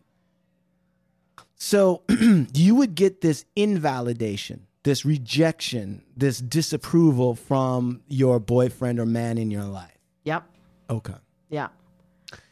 And are you saying that then you would punish yourself because once again you were unacceptable? Yeah. Once again you were not approved. And so where do you think that starts? Where does that start in your life that you realize, fuck, I'm not good enough? When I was in school, with a learning disability. Like, I traced it back to that. Like, the stories that I created for myself with a learning disability was that I was stupid and I was never, ever going to be good enough. Did your parents give you validation? They did in their way. Like I always felt loved by them, but I also always felt judged by them. So it was that two-edged sword, right? You tell me you love me, and I see that you love me because you throw money at me all the time to fix me. Right. But you don't actually ask me what it is that I want. Right. You don't actually invite me in to the solution of what I should do. Right. So you're just throwing money at me, again, throwing money at me. And they didn't know any better. They really didn't. Have you broken through that now? Like, do you feel at this time where you're at, have you broken through this distance they created between you and them with money? I mean, I got to be transparent, and not at this moment. Like, Right. not at this moment. There's still a distance maintained, and it's this money thing. Well, yeah. I mean, to them, I'm broken, right? They don't see the victory. They see the victim, and they see the I'm weak. I'm not, they look down. Unfortunately, I mean, I'm completely honest. And you know this about me, Chumahan. I work in recovery, and they've never, ever seen that as something great. Steve, does that sound weak to you? Does what you've heard from Concetta up to this point sound weak to you at all? What does it sound like? Not one bit. What does it sound brave. like? Sounds legit. Sounds like a CEO. Yeah, absolutely. I mean, it almost, when I'm listening to you, Concetta, and I'm listening to what you're using doing. every leverage point possible. Right. And I'm also starting to think like, if there's just some way to just twist the frame a little bit, then all of those skills and all those ways that you think could actually be put to good use. But it would really require self-esteem on your part. Yeah. Well, and I have found self-esteem in things and people, right? So I didn't have that for myself. Right. Right. I mean, I'll be honest with you. It's a work. It's a process for sure. You don't gain, listen, when I got sober at Passages and I went back to court. Yeah. It was the first time that I was willing to basically take responsibility for the actions that I had done. Right. So when I remember going to court, I was at Passages for 60 days. Yeah. Chris Prentice came to court with me, the owner of the treatment owner of center. Passages. Yep, owner of Passages. And they asked him a question like, "Do you think that she belongs in prison?" And he said, "I do not. I don't think that she belongs in prison because I don't think that she would get better in prison." Right. And what we've been doing with her is she's been getting better. Right. And so I knew, and I told my parents at the time, I knew that I'd been lying to them my entire life, like at every level, everything, because I didn't want to disappoint them. And I hated to have controversy. Right. I would rather say, yes, I'm going to do this, and then turn around and do the thing I wanted to do than get in a disagreement with people. Like I have the inability to have an honest relationship with you because you're not gonna like me. It's so crazy because the way that I know you is totally controversial. Right. You're a very controversial person. Yeah. Your positions on things are controversial, and you and I have had plenty of arguments, right, where you've got one position, I've got one position, and nobody's backing down. Stalemate. Yep. Exactly. Right. So I've never known you to be avoiding conflict, but maybe it's only with family. It's with family. Because I have always been seeking them or trying to seek their approval. When, Concetta, are you going to be able to not ever care if they approve of you or not? Well, I'm getting there. It's got to be God. It's got to be God, right? It's got to be, my center had to shift. So, I'll just kind of finish up that story because I don't want to leave it where I left it, where I went back to court ready to take personal responsibility for the actions that I had created. And I told my parents, I said, I don't know what's going to happen. I'm probably going to go to prison for 3 years because it was basically a 3-year sentence. They said, yeah, we'll let you go to treatment, but when you come back, you're going to do time. And so when I came back, let me tell you, the district attorney was gunning for me so bad. Oh, he hated me. He was arguing, there is treatment in prison, Judge. There is no reason she gets to go to a treatment center. This is bullshit, Yeah. and all this stuff. So he's fighting. So I go back now, and I'm in front of them, and now they've switched positions. Now Judge Myra is like, you know what? I can't take another chance on you. Like this has been going on for too long. And the district attorney said, you know what, Judge? I think we should give her one more chance. So it was like we were all like, what? Some kind of like God universe shot. It was a God shot. It was God knowing that I had truly shifted the internal dialogue and that I was committed, because I was committed. I was clear that I wasn't going to do anything anymore, and I was clear that I was going to be a reputable person in this world. Right. I think the universe gets behind that, realigns when there's a real internal shift. You know what I think it has the power to make other things shift. Yeah. Yeah. It did. I mean, it absolutely, it was like, people's jaw dropped. Like the district, like my friends that had come to support me from treatment were like, what? What just happened? I'm a firm believer in even that in like with business, right? Go ahead. Our decision to do something. Yeah. The universe is going to have to, the universe is already conspiring to support it. And once we decide, then the universe is just going to figure out where it needs to be in order for that to happen. And I think that happens inside and internally. I really think that it's all conducted from in here. Yeah. I mean, I I agree with you, Stephen. I think that for me, after that, I went to sober living and I had to clean up my record, right? I still had all those probations that I had to go through and walk through. And right. I was on Prop 36 in 2 counties and they aligned them. So I only had to do them in Ventura County. But like I had to clean up a lot of stuff, and I was in sober living for about 3 months. So we're going to go full circle to where we started this conversation. How does someone with 7 months own a sober living? I was like, Chris Prentice, I told him, he had these bands that you put on your wrist because he wanted you to snap them to get you into the present. Al sign shit. Yeah, Al sign shit. She Exactly. knows, I know Al sign. Yeah, we know Al. Yeah. But rest his soul. He's not here anymore. Yeah. Yeah, so he basically wanted to get you present. So he'd say, anytime you feel like you're drifting or whatever, snap yourself to bring you back to the now. And on the bands, it said, it's perfect on it.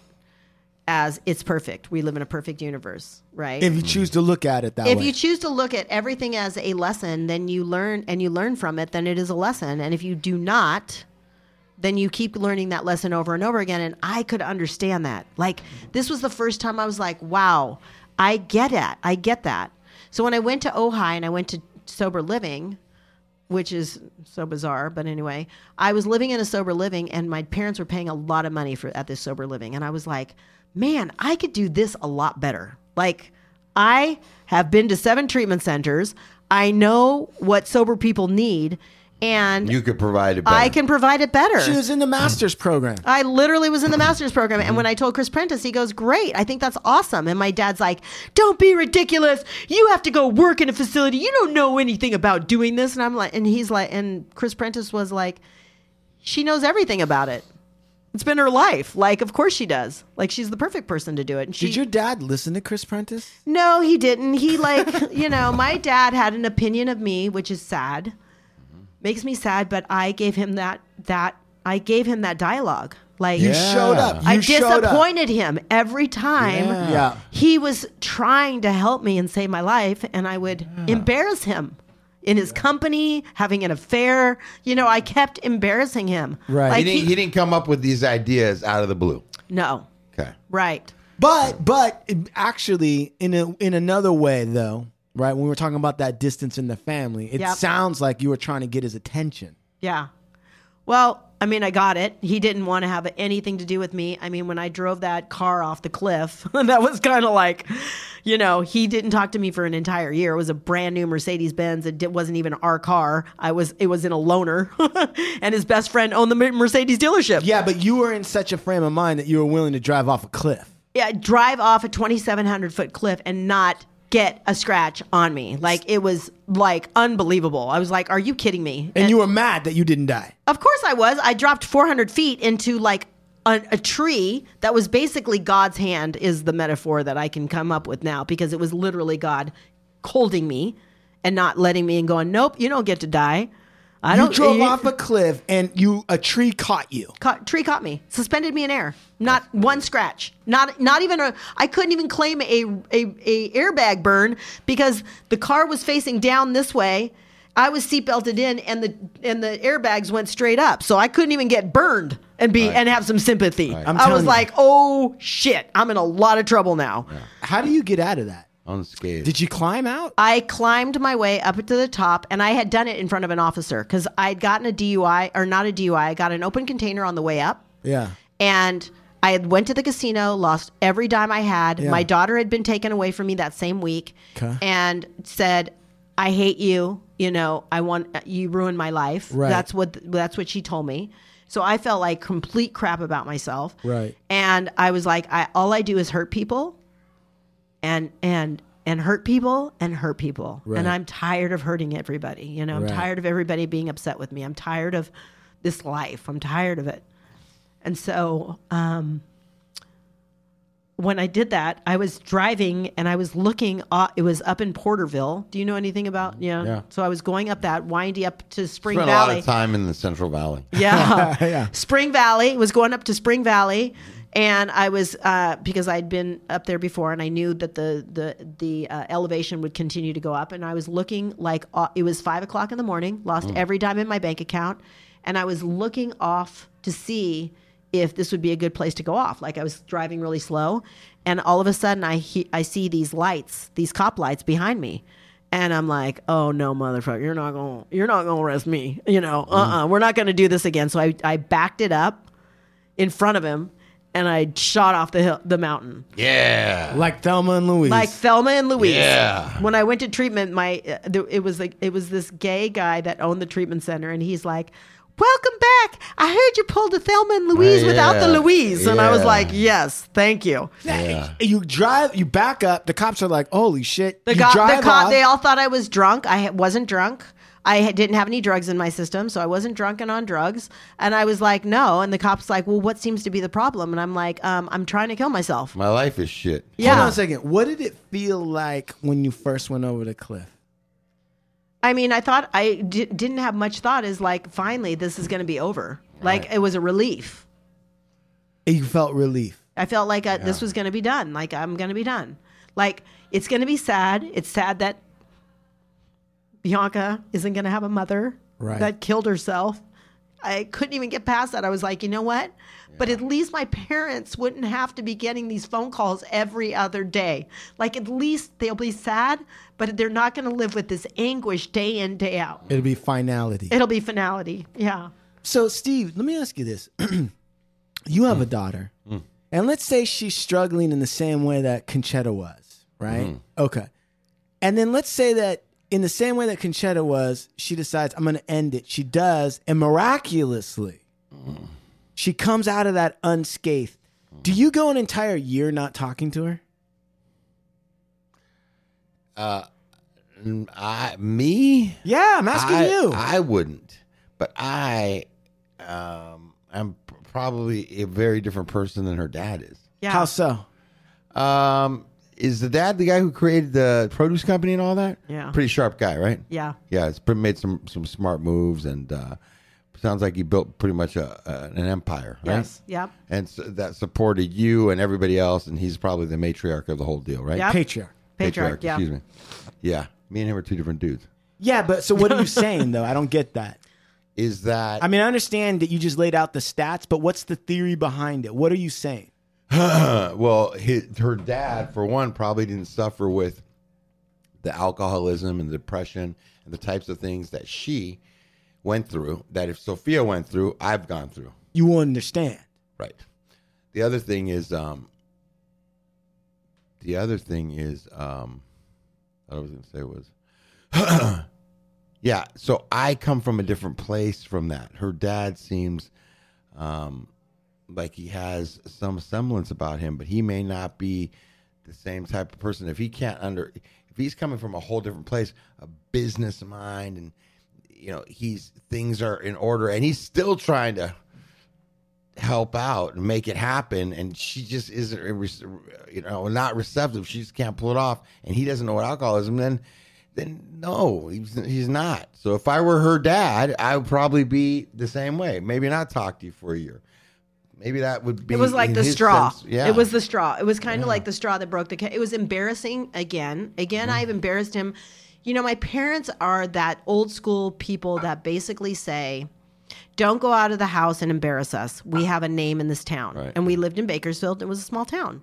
And so I kept embarrassing him. I ended up in the paper, arrested. You know, that's embarrassing. You know, my mom is in church every single day, lighting candles, you know, Catholic. And here, you know, it started for me when I was 16. Hold on. Or 14. I get all that. And I understand what you're saying, Steve. So, okay, let's say he's an old school person and he's from a different whatever. And as a result, he doesn't understand it. Yep. Right? He just thinks that you're being weak. Yeah. Right? You're just being weak. Yep. Okay. I guess what I'm having what I'm bumping up against is I understand not speaking to you when you go to prison for fucking around again one more time. Why? Okay. Why, bro? Okay, I'm going to tell you why. Why? Okay. Because I'm not saying I would do that, but I would understand that more because she's still alive. She's still alive to learn a lesson. Yeah, but she was breaking the law. Yeah, but you know what? She's breaking the law and she's done it a million times, right? And I got tired of it and it keeps getting worse. So then I think now's the time for tough love. Maybe you got an opinion about that. What is it? It just sounds like you're always wanting to jump on it just because you're different than how other people are. Like the dude might have not done nothing wrong. That might have been his best way of loving her and showing her that trying to get her attention. Listen, I don't think the guy did anything wrong. I'm not necessarily saying he did anything wrong, but I'm just saying I'm not being honest if I don't feel like it doesn't take a mental giant, doesn't take a genius. All right, this is just me. That's Chumahan. Steve's not saying it. Concetta's not saying it. Right. All right. Listen, there's a lot of things that I say. Okay. There's a lot of insights that I have. Some of them are right. Some of them are wrong.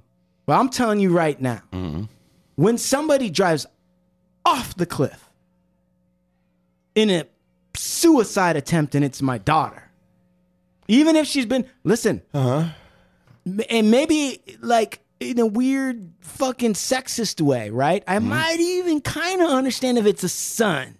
Even then I don't. But let's say I'm like, but it's my daughter. She just drove herself off a cliff.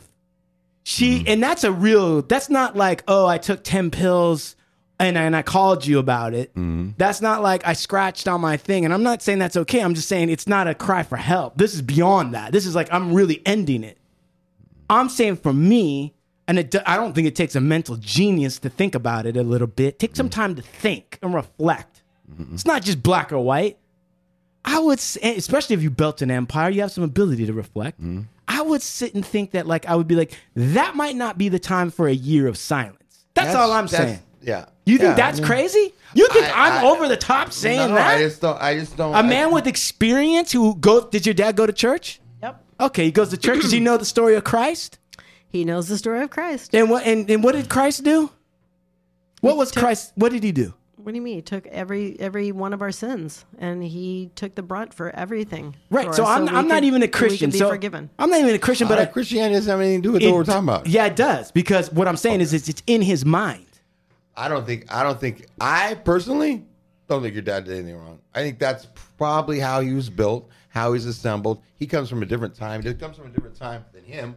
Comes from a different time than me. Yeah. He was raised differently. He was just heartbroken. Yeah. He was heartbroken. He was heartbroken, so he doesn't talk to his daughter who almost killed herself. And I also believe that your dad was doing the best. He was doing whatever was the best thing for you. I don't think that your father was doing anything. I'm gonna punish her, and I hope that she tries it. Yeah, it wasn't intentional. He was trying to get your attention, or like this somehow is going to make her feel in a way where she's going to stop doing this. Well, when you get hurt, she's going to, when you hurt somebody over and over and over again, right? When you actually are the perpetrator of somebody being injured. Yeah. So my father was getting injured by me, and he just couldn't take it anymore. It was like, where does that line is enough? When's that enough? You know what I mean? I'm going to tell you something. You may forgive. I'm going to give you an example in reverse. Go ahead. My daughter stopped talking to me, iced me because I couldn't get sober. She iced me, and she was only 17, and she iced me for 3 years. She would not speak to me. And I didn't beat her. I might have emotionally because I couldn't get sober. Yeah, you're trying to get her attention. But she did this, man. And when I tried to call her at 6 months and at a year, she told me twice, don't ever call me again or you'll never speak to me again. Do not call me. I will call you when I'm ready, if I'm ready. And I had everybody around me, even my sister. And I had other kids, Sophia's age, daughters. Why would you do that? You're doing so good. You're struggling. You're a dad. Why would she turn her back on you? Everybody had all these reasons why she shouldn't be doing what she's doing. But my daughter separated herself from me, man. So she needed to do that because she's healthy. Yes. Not because I needed my daughter to feel sorry for me. No, she's healthy and she's strong. And whether I was going to show up or not, or fall on my face or not, she had to do what she needed to do in order to continue to move ahead in life, man. And I was mad at Sophia. I had a resentment at my daughter because I got 10 other people's daughters telling me how great you are. So bad, Steve. That sucks. She just doesn't understand. One day she'll get older and she'll understand. One day she'll know. No, I sat down with her. She did reach out to me at 2.5 years of sobriety. She called me and we have sat down. She explained to me, and there is no her getting older or her getting. No, that was what she needed to do, and she explained why she did it. She showed me why she did it in her actions. Yeah. But I had a lot of people intimately around me telling me how she should act and the reasons why and why they wouldn't. Yeah. But they're which different. fed you, which can feed a narrative and make you more resentful because you're like, yeah, you want answers and you want like, that's terrible. You want to be in the victim. Oh yes, it's terrible. It's terrible that my dad didn't talk to me for a year. I get to enroll people and feel sorry for me. Hold on a second. Now, number one, I respect what you said, Steve, and I understand what she's doing, which is drawing a boundary, right? But now look, this is what I'm going to say. I totally respect that, and I understand that. But number one, she's your daughter, and you're the parent. So in my mind, this is just me. And I'm not saying this so you can feel sorry for yourself, Concetta. I'm not enrolling you into that. But when we get into radical ownership of what we do, the more I take ownership and responsibility, Steve, for what I do, the more I can start to see in other people what they're not doing. They're not doing. And what I'm saying in the sense of the dead, clearly there's a problem in the relationship. Yes, you have a part to play, Concetta. I'm not alleviating that. And I honestly, Steve, I don't see her situation the same as yours and your daughter. Because you're the man, you're the father, she's a daughter.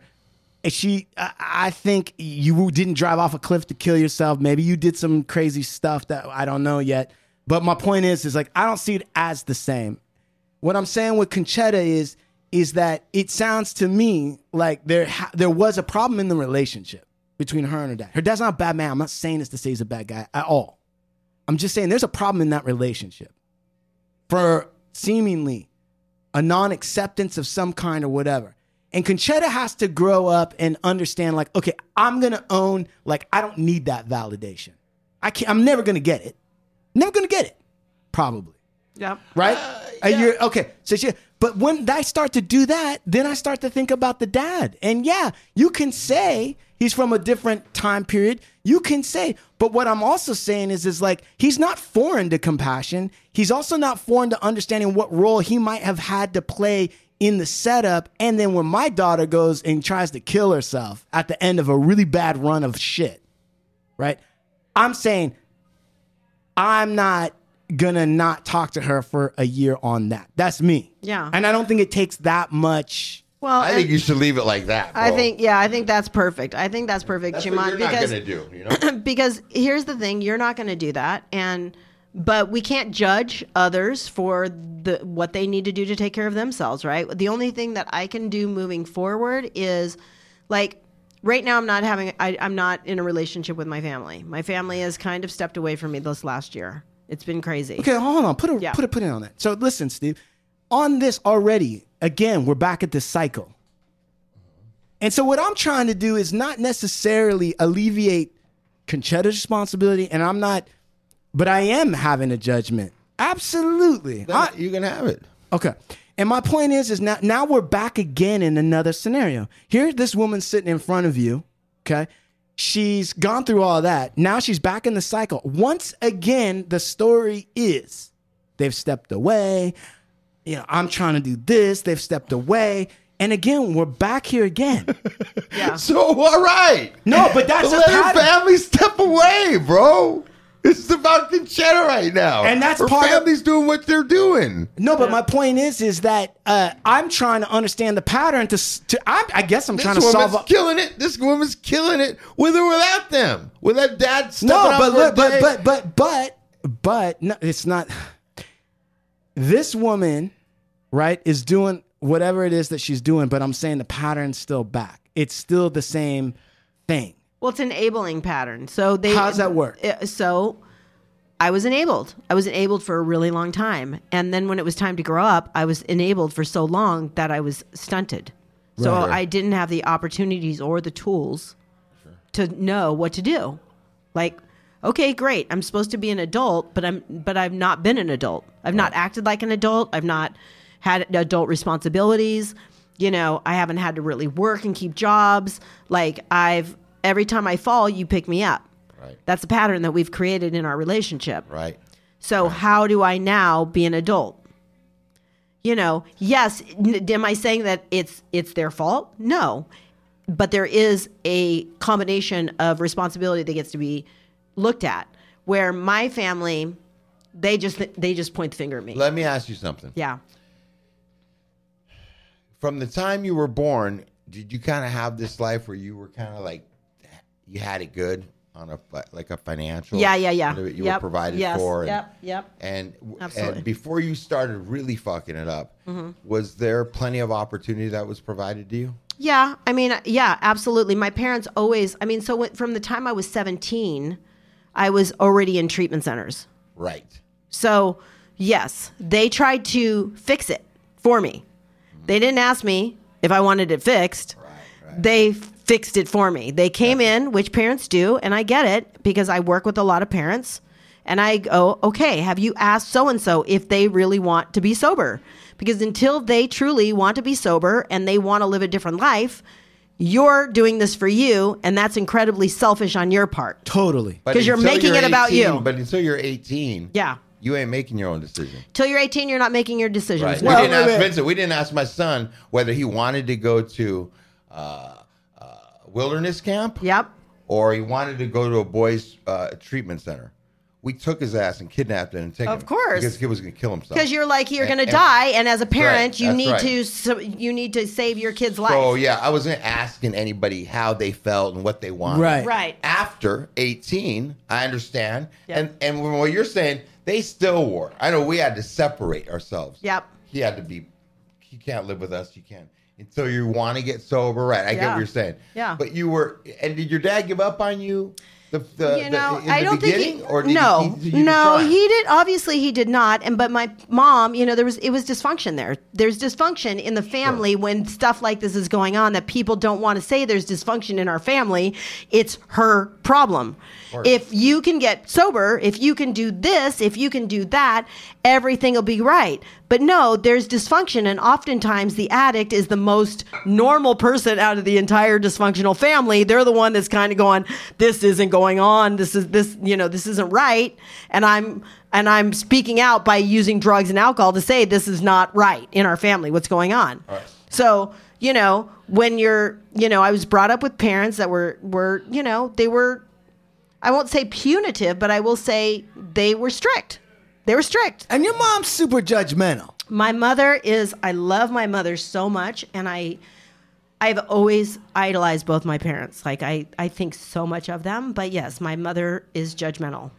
Her mother is super intelligent, is an amazing woman in a lot of ways, but you take one look at her, and she doesn't even have to tell you, Steve. Sure. She can size you up with her Let me let you know a eyes. little secret.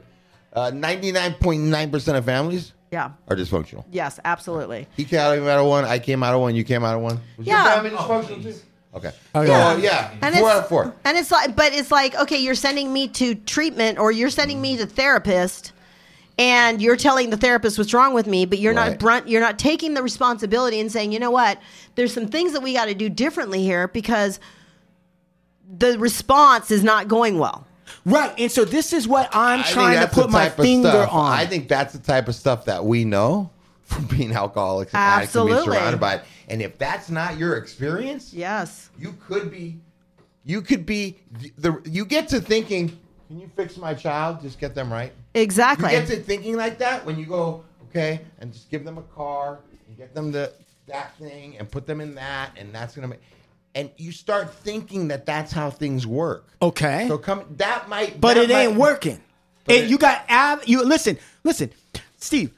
Yes, of course. And especially somebody that thinks money is going to solve all the issues, right? Is going to be doing stuff like that. But here's the thing, right? And when you're in business and you're doing business, and look, let's just take it off for the families. Let's just put it out there. You have to be able to recognize... you have to be able to see evidence. You have a theory on how the business is going to work, and then you get a response. You got to be able to evaluate that response, and you got to be able to evaluate it correctly in order to continue to make money. Right. That's the kind of mind it takes. Right. So when you're throwing gifts, money, thing at a kid, and it's not working, but it's not business. You're talking about emotional stuff with your family. No. But the faculty, listen, I don't know why you guys fuck with me so much. You are fucking with me because I said the faculty to recognize evidence. Yes. Okay? When you are doing business things for this emotional problem and you're getting back failed evidence. Zero in return.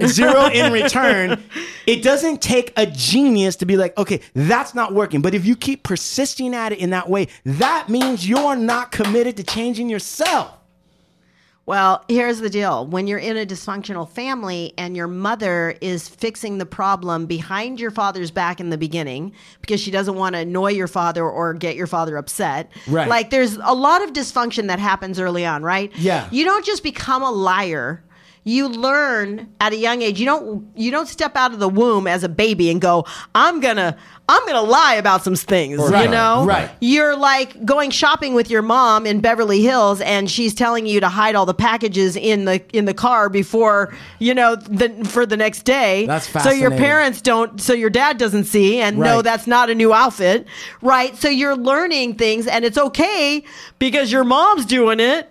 But when you're doing it, it's not okay. So you're getting these mixed messages and mixed signals as a kid. Yeah. And you have to understand that, wow, at the end of the day, you get to have responsibility and go, you know what? That probably wasn't the best thing that I taught you. Right. And let's sit down and have a conversation of why that was not so good.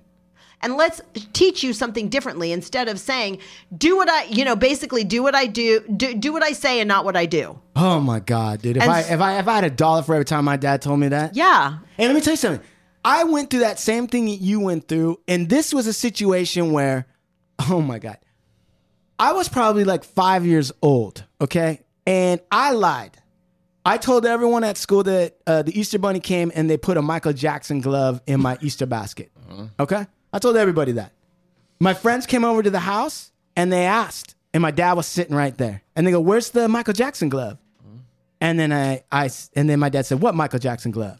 And then they repeated the lie. I said, and my dad goes, "There was no Michael Jackson glove." And then in front of my friends, my dad looks at me and goes, "Boy, don't you ever lie." And I felt so small, bro. Yeah. I felt defeated. I felt ashamed. And I was like, man, that's true. And I took it to heart. I was like, that's true. Why did I lie? Obviously, I needed them to lie. Probably 1 year later, my dad is drinking with some Indian friends. They're at the table. They're singing songs. Then my dad he goes, "You know what? This is a song from my tribe." And he makes up a song, right? Makes it up he just makes it up right there. He's like, "Hey, hey, hey, hey, hey." It was like crazy. Yeah. And right there in front of his friends, I said, "That's not a real Indian song. Yeah, you just made that up. Yeah. You lied." Yeah. I got the shit beat out of me. Yeah, of course Don't you did. ever embarrass me in front of my friends. Right. You want to know something? I got to go back to saying something. Go ahead. Is that you weren't born with this understanding. You weren't born with this understanding of, hey, maybe, if you show me this and I do that and that may not be right. I would assume you came to this understanding by talking with other alcoholics and other addicts that were going through, and you start matching shit up and you're like, fuck, yeah, that doesn't seem right.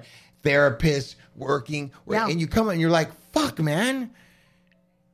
The parenting that was going on in my house was kind of backwards. Yeah. And here I am, kind of fucked up, and now I can right? Yeah, of course. Am I kind of okay You're with what totally I'm right, saying? and my daughter basically saying it. My daughter said if you would have stopped enabling her earlier, she would have gotten sober faster. That's now, what here's my what own daughter. I'm saying is, if your dad didn't go through treatment centers starting at 17 and experience from addicts and therapists and getting this information given to him, he might not have come up with that on his own. He may still be solving things the best way he knows how. That may not, doesn't know that. You're not born with this information that we have, bro. Okay, you got the information from somewhere as well. Okay, but yes and no. You are right up to a point in terms of technical knowledge, but let me put it to you this way. I think, or I feel that he wasn't living in a bubble, right? And he wasn't in a pristine bubble. And we're not talking about over 1 year. We're talking over how many years, Concetta? I didn't get sober till I was 42, so 17 to 42 is what? That's a lot of years. Yeah, 25 years. Okay, so we're talking 25 years. I actually, now that what you just said, if was his approach to a family problem, if his approach to a family problem didn't change over 25 years, then I actually think what you're talking about. Who says that he ever approached it? Well, even that's an approach. Not approaching is an approach. Okay. Not approaching is an approach. Just like not making a choice is a choice. Right. Okay. Whatever he did, 25 years, and it doesn't really change all that much. To me, that smells like denial. Of course. Yeah, there probably is some denial. It's denial, and it's also not. It's denial, and it's a lack of honesty. Yes. Internal honesty. And that's all I'm saying. Just like us addicts are. We have a lack of internal honesty that goes on with us. Like, hey, I've gotten 3 DUIs, but I'm not really an alcoholic. I mean, that is denial. That's like craziness, right? So there's insanity. Because we have dysfunctional families, it doesn't mean that they're normal, perfect. Just because somebody makes a lot of money doesn't mean that that they know what's going on. And I actually think lack of awareness. So this is my theory, and I don't mean any disrespect at all. But this is my theory. I think the success of Concetta's family, her father and mother, I consider it both their success. The success of her family was part and parcel of trying to create a mask or a denial to cover up some real deep problems that they have themselves with, let's say, intimacy, emotion, whatever. And it manifested itself in that way. And once they got to a certain level, I do think they thought, fuck, we are doing everything right for the most part. Otherwise, we wouldn't have what we have. And then they have this daughter who is sticking out. Cooperating. Not cooperating. Crazy. Doesn't look, Right. And so I'm saying, like, the refusal to address that over that length of time, I'm saying to me is a little suspect. So I'm saying I don't know that he would even need to go through. He actually, at least, did he ever sit through like Family Day? Yeah, they went through one. Okay. And what happened? It was funny. It's another comical story. Like, I'm in Sierra, Tucson, right? I'm in Tucson, Arizona. And they're telling him the script of how to read the script. You know, his name is Cookie. His nickname is Cookie, but his name is Dominic. And so they're like, the therapist is calling him Nick instead of Dominic. So they're like, Nick, use the feeling words, Nick. You know, when you do this, I feel. Now my dad's like, tick tock, tick tock, tick tock. Your life is wasting. What the hell are you doing? They're like, Nick, read them. I like her dad, though. Yeah. I do like her dad. I'm not saying I don't like it. Let me tell you. Saying. There was a guy. Wait. This was so funny. Hold on. Let's go back to this. That was such a great moment. Just stop it. Just stop it now. Like, he's just like yelling at him. So okay. Hold on. Sounds like Paul Rossi to me. Sounds like Paul Rossi. Wait a second. So let's just go back to this moment. All right. So you're in Sierra, Tucson. Now imagine this. This is the best thing I've ever heard. You're sitting there, and they're there on Family Day. Yep. How old are you? I am In my 20s. I'm like 29. Okay. I'm like 29. I'm almost 30. Now, do you? Maybe I was 30. I was 30. Okay. And are you feeling a little bit like, okay, maybe like there's going to be some kind of thing, or do you already know it's not going to go good?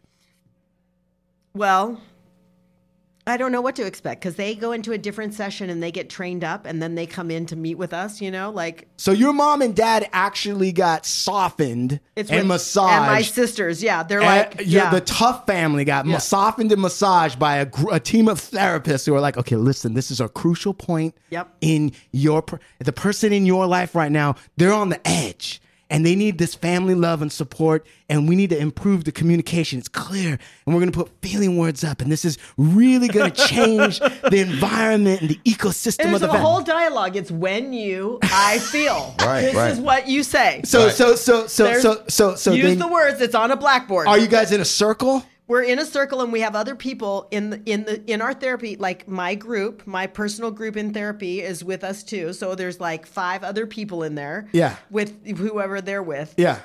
And so my dad's sitting in the chair across the way from me. Is he smiling? No. It's like they're like Nick, look at the script. Look at the script, Nick. So he's already annoyed. They're calling him Nick. Who the fuck's Nick? So he's like, and my mom and sisters are like in tears. Like they're laughing. Oh, they're laughing. Yeah, they're laughing. They're laughing. Like, I mean, underneath. I don't know if they're laughing then, but they were just like, oh my gosh. It's one of those moments. My dad has some moments where it's hysterical. Right. So he's sitting across from me and he's like, Concetta, tick-tock, tick-tock, tick-tock. Your life is moving and it's going down the hill. Tick-tock, tick-tock. Just stop whatever it is you're doing. Just stop it right now. Did he use any of the feeling words? No, and they're trying to recalibrate him to the other side, right? And he's not moving. He's not moving, and he's like, my dad's bald headed and just like massive. He's strong. Big, he's big. Yeah. Yeah, big guy. And so he's like, and so by the time they're done, we're done now, and now we're sharing. Now people are. What they heard, all the people in the group get to go around and say what was going on. So what's Cookie say? Oh my God. So this guy in my group, first of all, there's one guy there and he's there for workaholism. My dad goes, "You're here for what?" He's like, "What? What the fuck is that shit?" I love it. I love it. Because my dad's a workaholic. What? There's nothing wrong with it. You sound healthy to me. No, absolutely. He was like, you should be at work. He was like a coach for the Dolphins, like Miami Dolphins. Yeah. Quit taking a vacation. He goes, "We need more people like you. What do you mean you're here for work?" Right. And so I love this. And so then there's a gay guy in our group and he's crying, sobbing. And because he's like, Concetta, because he's telling me, he goes, "You're like my son. You're strong like me. Just stop this shit, basically." Yeah. And so it goes around, the guy goes, he starts crying and he's like. The gay guy. And he's like scared of your dad, huh? Yeah, scared. He's like, "But she's not your son. She's your daughter." And starts bawling. Right. Oh my God. So that was the only family session that my family ever came to out of the rest of the treatment centers. Alive? My mom and dad are alive. Okay. Yeah, my mom and dad. My mom's 83 and my dad's 85. Okay. So still goes to work every day, But anyway, so there's been Chimahan, I love what you said, and I love you, but you also have to understand that people that were raised in that era and before that, they didn't have that type of relationship with their parents either. Like, they didn't have parents that were talking about their feelings. Well, hold on a second. Hold on. No, you know what? Listen, this is listen. My dad comes from 4 brothers and 4 sisters.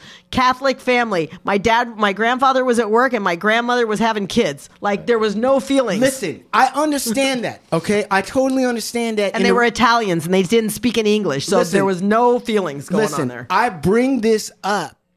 And the reason why I want to not let it go is because while that's the common perception, and it's true to a certain extent where you go like, look, the generation they came from, right, is like this, and then now that is true.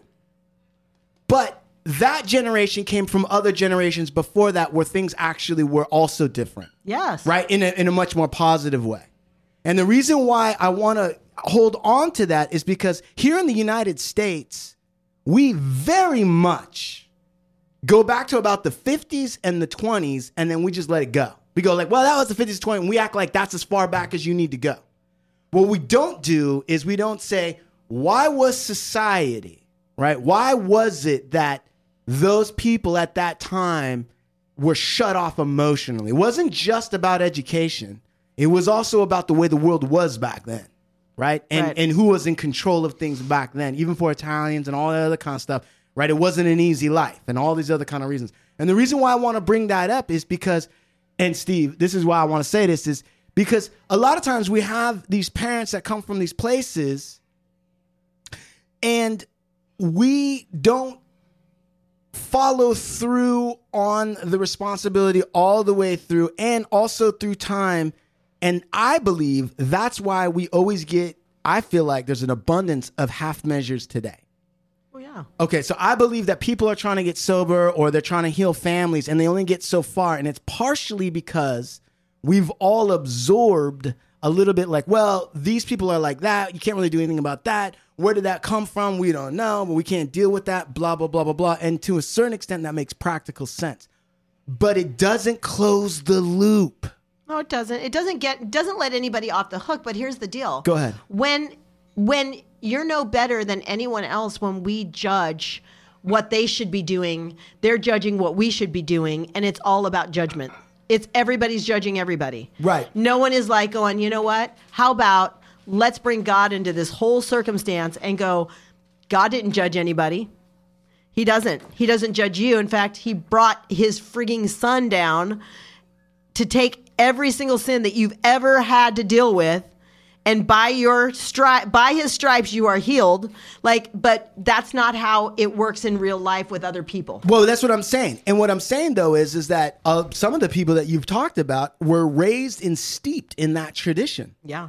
Right? You just brought up a tradition. Yep. Right? In fact, they were more believers back then than now. And some of those same people are the ones that are judging the harshest. Yeah. So how the fuck do you reconcile that? And the only reason why I say it is because you're here now once again.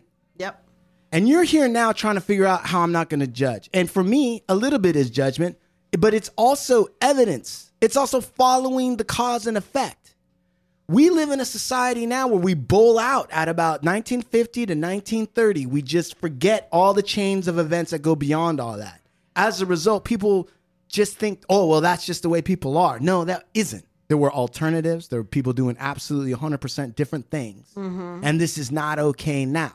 Doesn't make them a bad person. No. But what's the next level in their development? And how do I know what's my stuff and what's their stuff? Well, look, that's really what I'm trying to get at. I'm hoping to be, you're hoping to be a different parent than your dad was to you. Oh, I am already a different parent. You're a different parent than your parents were to you. I'm a different parent than my parents were to me. Right. Right? Right. Okay, so we are changing that. Yeah. Right?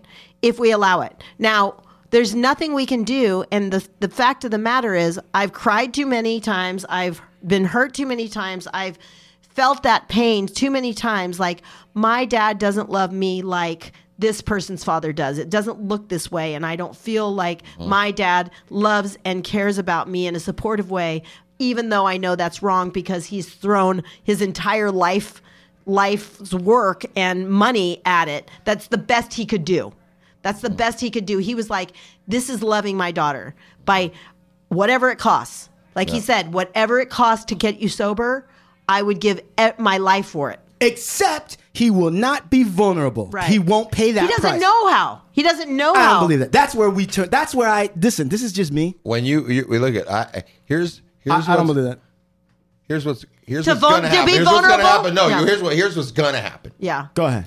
You'll get to find out in maybe 15 years, 14 years. Go ahead. When your daughter can be honest and starts pointing out the stuff that you couldn't do for her. Yeah. That you couldn't cut or meet the and you'll go back and you'll go, fuck. But how could I? How could I have known that?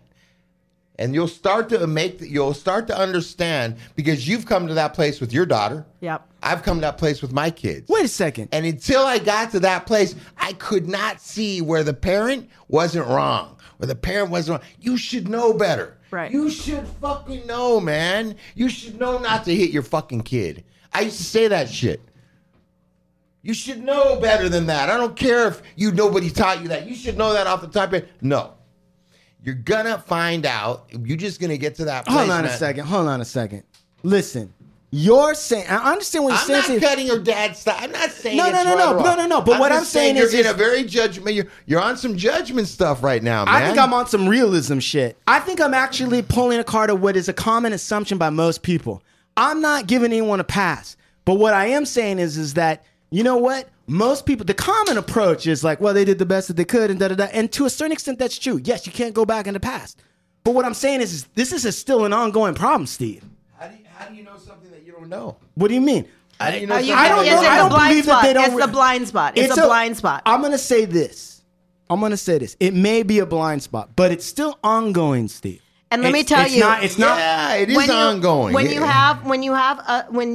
you can look and go, okay, look, I've got 3 kids.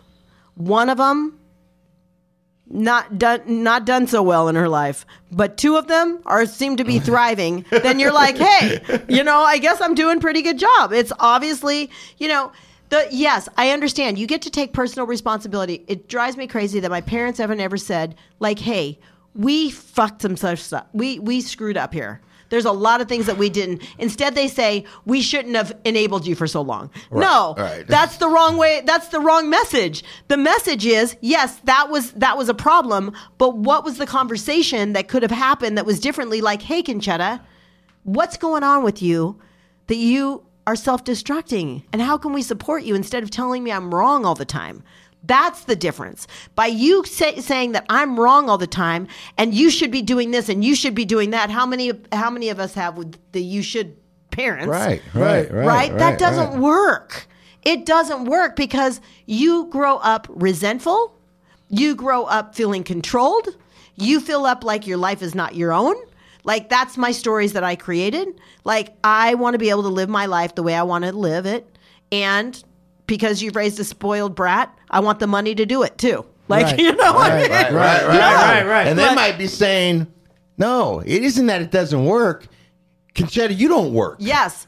Because we all fucking somehow don't do what you do. Exactly. Right. That's exactly. Nobody in this family's getting arrested. Right. Nobody's breaking the law. And they've got a lot in their perception to the world to back up what they're saying. Not only that, they got a scapegoat. For whatever problems are in the family, they have a list. They have a list. They have a list on their wall with every single year, every single thing, every single bad thing. They think that it's helpful, but it's not, because what basically Chris Prentice told them was, people will live down to your expectations as well as up to them. Right, if you consistently look for her to fail, she will give you and deliver on that. Do you believe that your parents love you? Absolutely. Yeah. Do you believe that they did, or they, with their actions, in their, as fucked up as they may seem at times, that they, in their conceptual minds, believe they're doing what they can for their daughter because they want to help their daughter? Yeah, absolutely. And I also feel that they are not equipped or have the, they don't understand how to do it differently. They're so old school, Chumahan. Yeah. They have no idea how to make that shift. So, perfect example. I'll give you an example. Go ahead. So, because I grew up with money and was enabled for so long, I'm not very good with money. Imagine that. Don't know how to be responsible with money, right? You're gambling like crazy. Right, but it's like I don't have the understanding because no one sat me down. Like, it would have been great if my dad could have sat me down and said, hey, Concetta, this is how you budget things. This is how you do things, like budget, when I first got into business for myself, after I got sober, when I was 7 months sober, right, and said, hey, I'm going to spend the best money I can spend right now. I'm going to hire a money manager that's going to sit with you and school you every week and teach you the fundamentals of business. Mm-hmm. No, they threw money at it. And so when things don't work out, they can be right about it, right? Right. You don't manage money. You're irresponsible. You don't do this. You don't do that, right? It's like, okay, but how do you teach somebody something different? You empower them and tell them they can do it. And then you put the people in place that can support that and allow them to learn, because it's a teaching moment if you don't just tell them they're wrong and bad and all this stuff, and it brings in the shame, right? And the reason why I want to approach it with a different attitude and with a little bit finer, like, tooth comb on who's responsible for what is because my firm belief is that that's how you are able to, not to alleviate yourself of what you need to do, because as much as what Concetta's saying is correct, there's also a part of me that says, yeah, but you had your opportunity and you're your own person and you need to take ownership of that and figure out how to do it on your own, blah, blah, blah. Have that part that says that. But I also want to I think it's most helpful in getting to the next level of what you need to work on and improve on in yourself when you know where your parents' shit is and what is yours. Yeah. If you are confused about that because you want to give them a pass because you're saying they did the best that they could or whatever it is, but you don't follow the logic all the way through and say like, okay, they really do own that. I don't own that.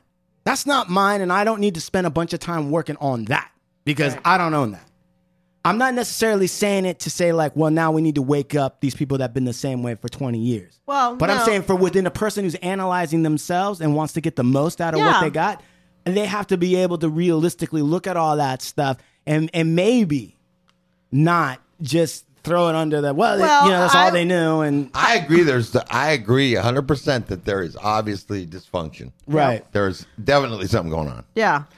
But I don't see it in the, like, I've heard similar stories to yours, similar stories where the family was like, they were done at 21. Yeah. And they had enough money to feed the entire country. Yeah. Some of these people were probably better off than you were. Of course. And they were like, of course.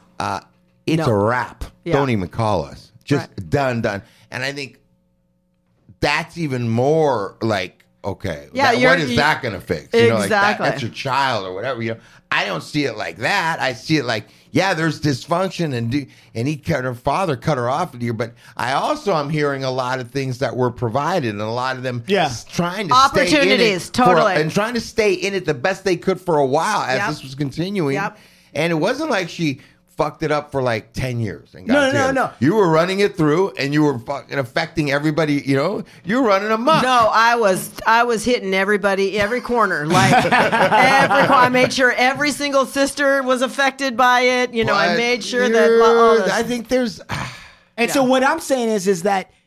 So my initial point that kicked off this whole controversy was only it wasn't even a controversy, just a little. Yeah, whatever. You know what I'm saying? Was basically to say that in an instant where my daughter who's screwing up not almost kills herself, really would have died in that crash.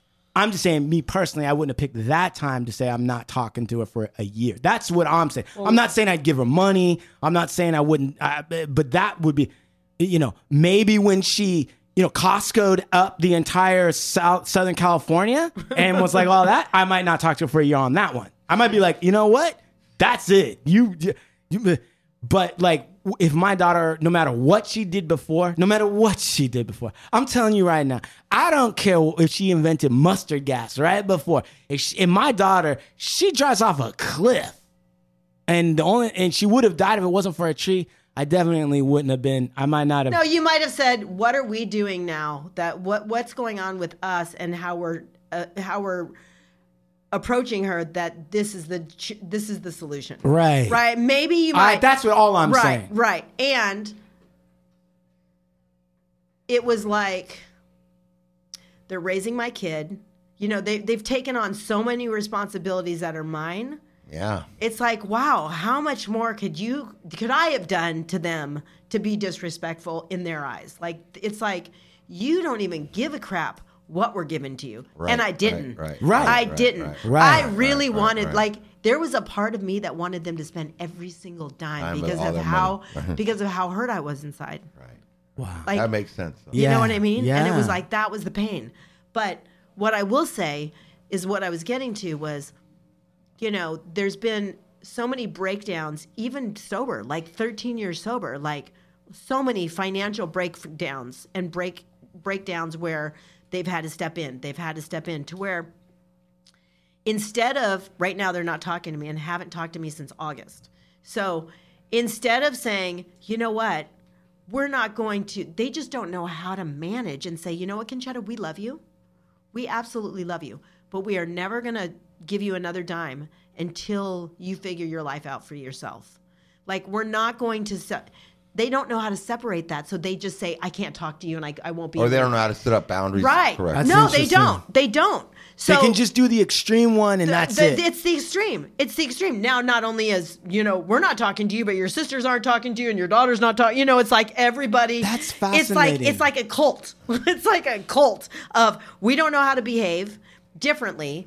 But so all we're going to do is just cut that line off. And maybe that'll get you right. Well, you know what? That's interesting though, because I think that's cruel. What Concetta's saying is that it's weird because they could just as easily. She's not out fucking around anymore and with the drugs and all that. Yeah, right? yeah. So so she's having financial difficulty, let's say, or some kind of blow up or whatever.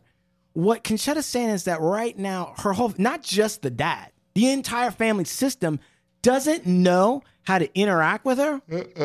Nope. They know how to yell at me and tell me that without giving her money. Yeah, they don't. They do not know how so, to behave So that the way. only option that the whole family, 30 years into this, the whole family unit knows how to do is just be like, "Oh, we're not gonna talk to you."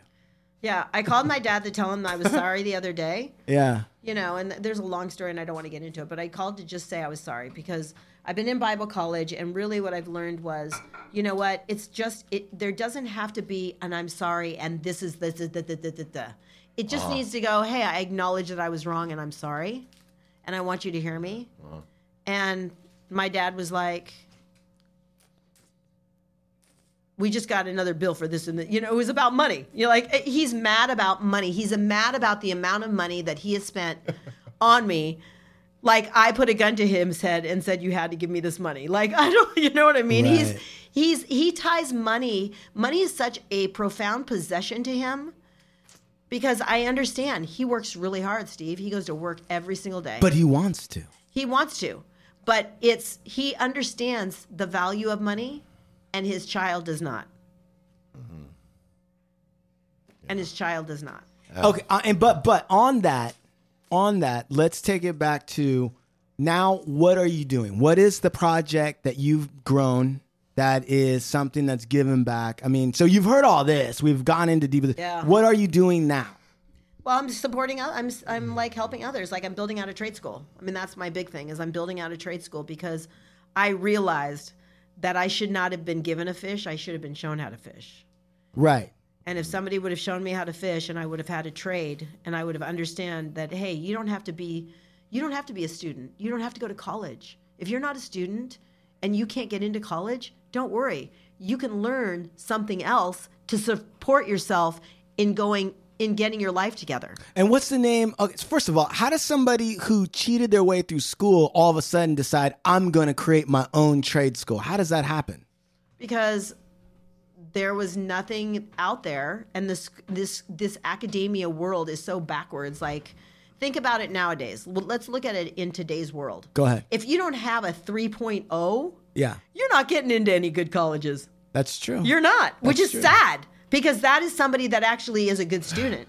But if you have a 2.0, you're really not going to school. Unless you're related to somebody that can get you in. Well, yeah, unless you're Felicity Huffman or whatever. Right, exactly. Yeah. But what I'm saying is, if there was an option, what if there's an option when you're a sophomore in high school and you know you're not a student, you've never been a student in your entire life. You're not going to be a student. You're never going to be a student. But what if when you're a sophomore, if there's something that is a track that says, hey, if you want to go down the trade track, we're going to let you go down that track. If you want to go down the scholastic track or the academia track, this is your route.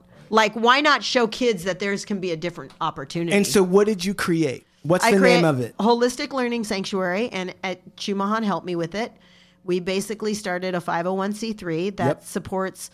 It was supposed to be for supporting people with substance use and mental health disorders to learn a trade and go to work. So after they got out of treatment and sober, now they have an opportunity to do something with their lives instead of living off SSI, picking up disability checks. That doesn't work. Right. It doesn't work, and they never have anything that they can call, that they can be proud of, right? Of course. Like, you can't even live off of Social Security. Right. So how the hell are you going to take care of a Perpetuates the problem. family? Yeah, Perpetuates the problem. You're just throwing money at people like my parents did for me. Right. Like, it didn't work. Now this is making a new level of sense to me. That while you're sensitive to the concept of just throwing money at people, but not giving them something that they can feel personally, like some esteem, some personal esteem about. So what trade do you teach at your holistic learning sanctuary? So 5 trades. We're building out 5 trades, and we just bought a 9-acre. I didn't buy it. God bought it because I just filed bankruptcy 2 years ago. There's no way in hell I should be freaking buying a house. I just bought a 9-acre property to build out this trade school, which is so crazy. Who's God's real estate broker? How did that happen? Exactly, because my parents don't have any idea that I just bought a house. Like they're like, could you imagine? My daughter wrote me a letter at Christmas. She didn't call me. She didn't text me. She didn't do anything. She wrote me a letter that said, maybe just one day, Mom, you could own your own home. And I was already in escrow. So that's God. That's amazing. That's a God. That's a God. So you got this 9-acre property, holistic learning sanctuary. Yep. It's culinary, agriculture. So farm to table, the arts, construction, and computer science. Wow. I love that. Yeah. What do you think about that? I think that's great. Isn't that amazing? So, and it's not going to just be open to the population that we all are. Right. Basically. Yeah. It is actually open to everybody. We're going to open it up to everybody. Where's it located? It's in San Diego. It's in Ramona. Oh, really? Yeah. Right. That's where you're located That's now? where we're in San located, Diego? yeah. And I really, really want part of this show to like pitch to the Property Brothers, because how many years have we worked on this? I mean, I want to say like 4 or 5. 3. 3? It's been 3 since 2017. We formed Holistic Learning Sanctuary. Oh my God. But that was a whole, let me tell you something. Applying for a nonprofit status with the IRS, but as a school. And in fact, the accountant later, they came back and were like, well, did you put in this policy and that policy? And we had. Yeah. But I mean, it's a big process. It's more than just like collecting, just filling out a little paperwork. And my parents think I'm crazy. My parents are like, I told my parents, I said, I want to start a nonprofit. And they're like, you've always been a nonprofit. And I was like, funny. Right. But I was like, I want to open up a nonprofit trade school. And they're like, that's never going to happen. That's never going to happen. Like, and here we are.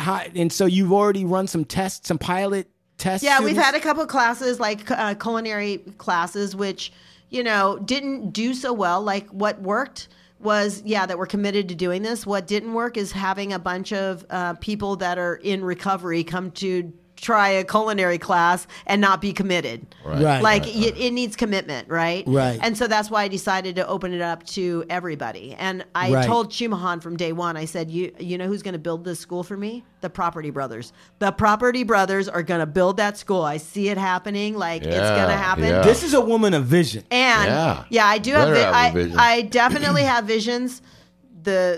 And also Andrew Zimmer is going to build the kitchen. Like I've said that since day one. Right. And like Andrew Zimmer has been sober a long time. He was homeless on the streets. Like he has an incredible story. So if people want to donate to Holistic Learning Sanctuary, it's a write-off. So if you donate, it's a write-off. Absolutely. Where do they go or how do they contact you? HolisticLearningSanctuary.com. And you can go to our website and you can donate. There's many different ways to donate. You can donate through PayPal. You can donate through Venmo. You can donate through checks. You can do Facebook. Right. Facebook, we collect money anyway. And right now, what we're at right now that we have the property, we are at the building of the culinary program out. We're going to build out the culinary and the agriculture together so people can learn farm to table and learn how to grow and sustain their own fruits and vegetables, and then take that into the kitchen and learn how to cook with those. Wow. And so, that's great. That's what Any upcoming events or fundraisers? Well, we're going to have some soon, but literally we're going to get to figure out how to get this this whole deal to the Property Brothers, because I'm working on a letter right now. Okay. We even wrote a letter to the president, didn't we? Donald Trump. Yeah, we wrote a letter to him saying, hey, we need money. We need to pull trades. And guess what? And during his State of the Union the other day, he talked about trade schools. And I'm like, I know that he has that letter somewhere. Somebody told him about that letter. Right. Well, we need to send him another one. I know. Yeah. Exactly. So we get to stand as a village, and we get to show people how to fish. Nice. I like it. Wow.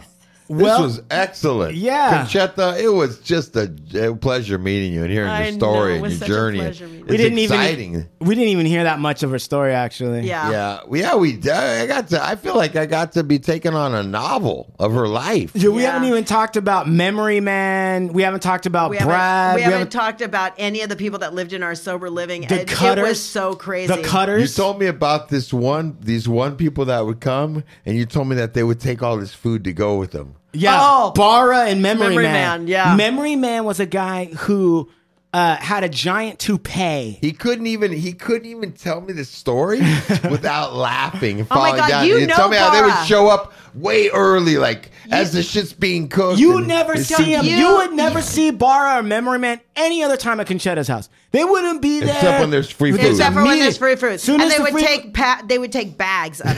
They would literally. I'm like, Yeah, and I'm Barra like, what do you guys- had a big weird wig. She looked like a she mummy. died. What? She died. Yeah, well, she was old. Yeah. Memory Man had this giant tube, and he would sit there and he'd walk around and he had a comic book called Memory Man that somebody made back in 1972, and he would try to pitch his movie, the Memory Man movie. I'm gonna be in the Memory Man movie. And so anyway, so one time they came early and he was reaching for some of the food before anyone else was being served, and the maid slapped his hand and goes, "No!"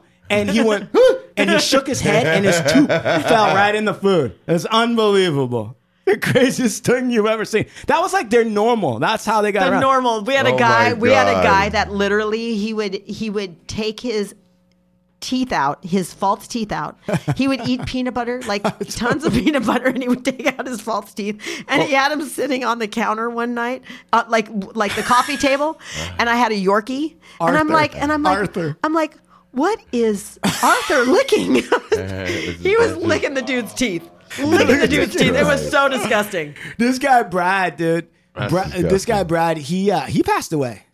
No. Yeah. What's his name? Called me and told me. Mike? Yeah, Mikey.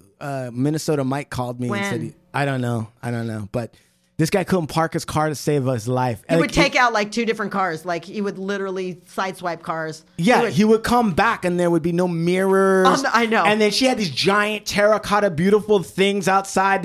Half of them would be cracked because he like backed did you into it. do? Yeah, I mean, he was driving by the force or something. I don't know what it like was. so much money, like his family owned like all the shopping center, like strip malls and stuff in Cleveland, like huge, like so much money. It's like, I mean, we would get these kids that had so much money. The brother No, cutters. the best. People like that don't make it sometimes. No, people. Well, he didn't obviously. Yeah, and Brad there's didn't. another, and there's a. Did you tell him about the Italian princess? The giant Chiara. We had a girl that lived with us that was 6'4". Yeah. And she literally loved chew me, and she'd go, chew me, chew me, chew me, chew me. She wanted me to be her like sober companion, right? She was this giant woman, and she was crazy. She got lipo like once every 2 weeks. Remember that? She literally was only in her 20s. She would tell her mother owned like all the like PG&E or SDG&E in Italy, right there from Milan. And her mom had this crazy hair. It looked like teased up angel hair pasta that was deep fried, and she'd come in with these cigarettes and that they smoke 24/7, just these 24/7. Italians smoking like crazy, like Talking in mezzo- Italian. Yeah. And then she would come and make that chicken piccata. Wasn't that her big dinner? That was her big dish, and they'd come in and take over. And of course, She'd have to go get her hand. She'd have to go to the palm readers every day. Every day, she would have a driver that would take her to the palm readers every day. A driver would take her. A driver would take her. And in that palm reader, by the way, So and then we had another kid, a Persian kid, right? And this kid, this guy was a whack job. Oh. This guy had a fleshlight, one of those things that is a fake vagina on a cylinder. And like you fuck it, and he would be fucking it in his room. He gave himself a yeast infection because he wouldn't clean it. He gave himself a yeast infection because he wouldn't clean it. That's a true story. So this kid, Eric, full of money, dude. Full of money. Came in. Get this one. Comes in from Germany, but their parents live in Iran. Right. Comes in with a black American Express. And he was buying crazy He shit. was getting Hermes sheets sent to my house every day, like Hermes scarf. packages. Hermes scarves. Hermes. And I'm like, what are you doing? And you'd go in and he'd have like oolong tea and weird candles, and he was always like wearing a silk robe, hookahs. and smoking cigarillos, like little thin brown cigarettes, and wrecking Mercedes, and like he was gonna get sober. Like he was gonna get sober. He was 19. His parents, after he graduated from high school, gave him the Black American Express and said, travel the world. And all he did was go to like Cambodia, went to all the drug places, all like Netherlands, bought all the drugs, then he used the same Black American Express, didn't tell his parents, checked into Promises with it. Literally. And the Promises, Reza called him, remembered the parents because he was Persian, and told them in basically in Farsi that your son's in treatment here at Promises. They were pissed off. Yeah, they didn't want him. His dad would tell him, like, what are you doing? You should be chasing women, all kinds of women, old ones, young ones. And then he would be like, I don't want to do all that. I just want to try to find who I am. And then he would take karate class. This kid, by the way, so he goes, so I'm working with Concetta. You're sponsoring him. Yeah, I'm sponsoring him, driving him around, doing that shit. So I'm like, all right, get in here. And he's like, I would go. And he knows there's a meeting, right? Down in Malibu proper, the little city part. He's like, I'm going to the men's stag. I go, that sounds great. So me and Minnesota Mike, who's this fat kid from Minnesota, but great kid, but fat, and a gambling degenerate that would put Concetta to shame. Concetta to shame. Won like 100,000 his first time playing video poker, never recovered. All right. So we driving Eric down to the men's stag. Eric, and he's got like he's always wearing like a silk robe with like some kind of like fucking, he's like the owner of Playboy or something. Right. Hugh Hefner. Yeah, I think so he's going to the men's stag. Right next to the men's stag is a McDonald's. So me and Fat Mike are like, let's get something at McDonald's. So we pull in there. I'm filet-o fishing up. We get right into the drive-thru, and we're sitting in drive-thru, and who do I see? This fucking Persian kid, this stupid fuck, walking in the opposite direction of the meeting on the street. So I tell Big Mike, I'm like, let's tail that son of a bitch. So he's walking on foot. I'm thinking he's trying to, like, I don't know what he's doing, connecting some drug, whatever. So we're driving like maybe like half a car length behind him. He doesn't even turn around. We're driving, and it's like something from the Rockford Files. We're driving, and we follow him. And where does he go? He goes to the palm reader. And he goes inside the palm reader. I open up the door, and I go, Eric, where Kira goes? I go, Kiara. I go, what the fuck are you doing? He's like, what do you do? I'm like, why'd you lie to me? And he's like, because I knew you would make fun of me if I went to the palm reader. I was like, you're damn right I'm going to. Get in this fucking car. What's the matter with you? And apparently the palm reader had told Eric that he had a lot of bad energy around him, and that for weekly payments, she was going to be able to clean it all up. 500 a week, I can clean that up for you. Oh, exactly. It was the best thing, dude. Crazy. Yeah. So anyway, a ton of stories like that. And we didn't even get into the brothers, twin brothers with night vision goggles who were cutters. They were cutting each other, and they had some like weird condoms. Thing with themselves. A weird it was scene. Really strange. Yeah. It was so weird. We couldn't figure it out. I'm telling you, cutting so bad. So bad, you guys. We had to kick him out. It was so bad. I mean, he was cutting his arteries and his legs. Remember, he would lock himself in. He was so sick. Remember, I had to actually walk in with razors and be like, okay, you're gonna shave. And he had a weird fetish thing all set up. He knew exactly the shaving cream he wanted. He knew exactly the razor. Yeah, he was real clean. He was like very clean, but cutting like his arms. You couldn't even see his arms. I'd have to watch him. I'd be like, okay, here you go. I'm just going to stand right here and watch you shave. I think something happened like at home with his dad or something. That's why his brother and he were so crazy. Yeah, and we found night vision goggles and condoms. Yeah. Remember when he stole shit from Ira? Oh, do you remember that? I was so pissed. He broke into Ira's room. Remember when Kiara beat up Ira? Man, she outweighed him by 100 pounds. Oh my God, she literally bit my manager on the back and took a chunk out of him. She got drunk, and I wouldn't let her. I had 2 homes at the time, 2 houses in Malibu, and she lived at the one that I was at, and I told him, I said, don't even bring her here. Don't even bring her to this house. I told you guys. She had taken a piss in the Jack in the Box parking lot. Like in all bare in front of a cop. Right. Remember? She like literally put that microphone in front of you. She literally squatted and pissed in the middle of Malibu. In Malibu. And so she already is talked to by the cops there. Then I said, don't even bring her to my house. I don't even want to see her. I said, she absolutely can't be here. And so they take her to the other house where Ira's the manager. And she gets there, and Ira's like, she's going crazy. She gets on the phone. She goes, why can I not come to my house? And I said, because you're not coming to the house. You've been drinking, and you can't come. Fuck you fucking bitch. And she hangs up the phone on me. So I'm like hot now. It's 2 o'clock in the morning. I'm pissed. Now I'm awake. I'm like, oh, she did not. I jump in my car. I drive up to the house, which is up on Winding Way, right? Yeah, it's like a real winding Malibu fucking Literally, thing up at the hill. I pull up, and out of the dark, she comes and she leaps on the car as I'm pulling up. Right, like Sasquatch. Sasquatch jumps on the car. She opens the car door and she pulls me out and throws me to the ground, right? And the car's still rolling over the hill, like going over the hill. And I'm like, you motherfucker! I'm like screaming at her. She gets real quiet because I'm like, now I'm crazy. Right. Now I'm absolutely, what the fuck are you doing? I was like, oh my God. And she got real quiet. Yeah. But she had bit Ira in the meantime. She had literally beat him up. Beat the hell out of him. Listen, first of all, he had to get a tetanus shot. Listen, Ira's the nicest guy in the entire county. And old. Like he's wearing turquoise and listening to like old burnout classic rock. Like yeah, he's not like Steely Dan. Yeah, he's a Steely Dan. He's a Steely Dan guy. He won't, that's it. And so he's not involved in anything, right?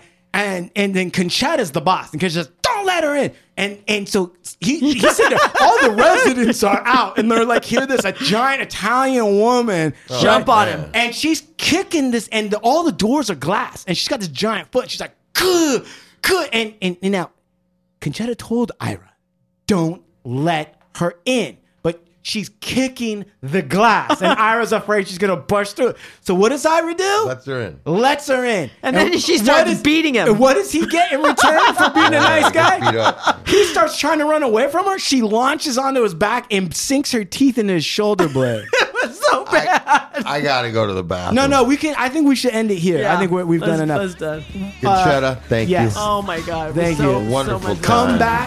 Come back, please. And the Property Brothers, Finish up right? some more stories. Yeah. Holistic Learning Sanctuary, thank you very much. From the Mayfair Hotel, adios amigos.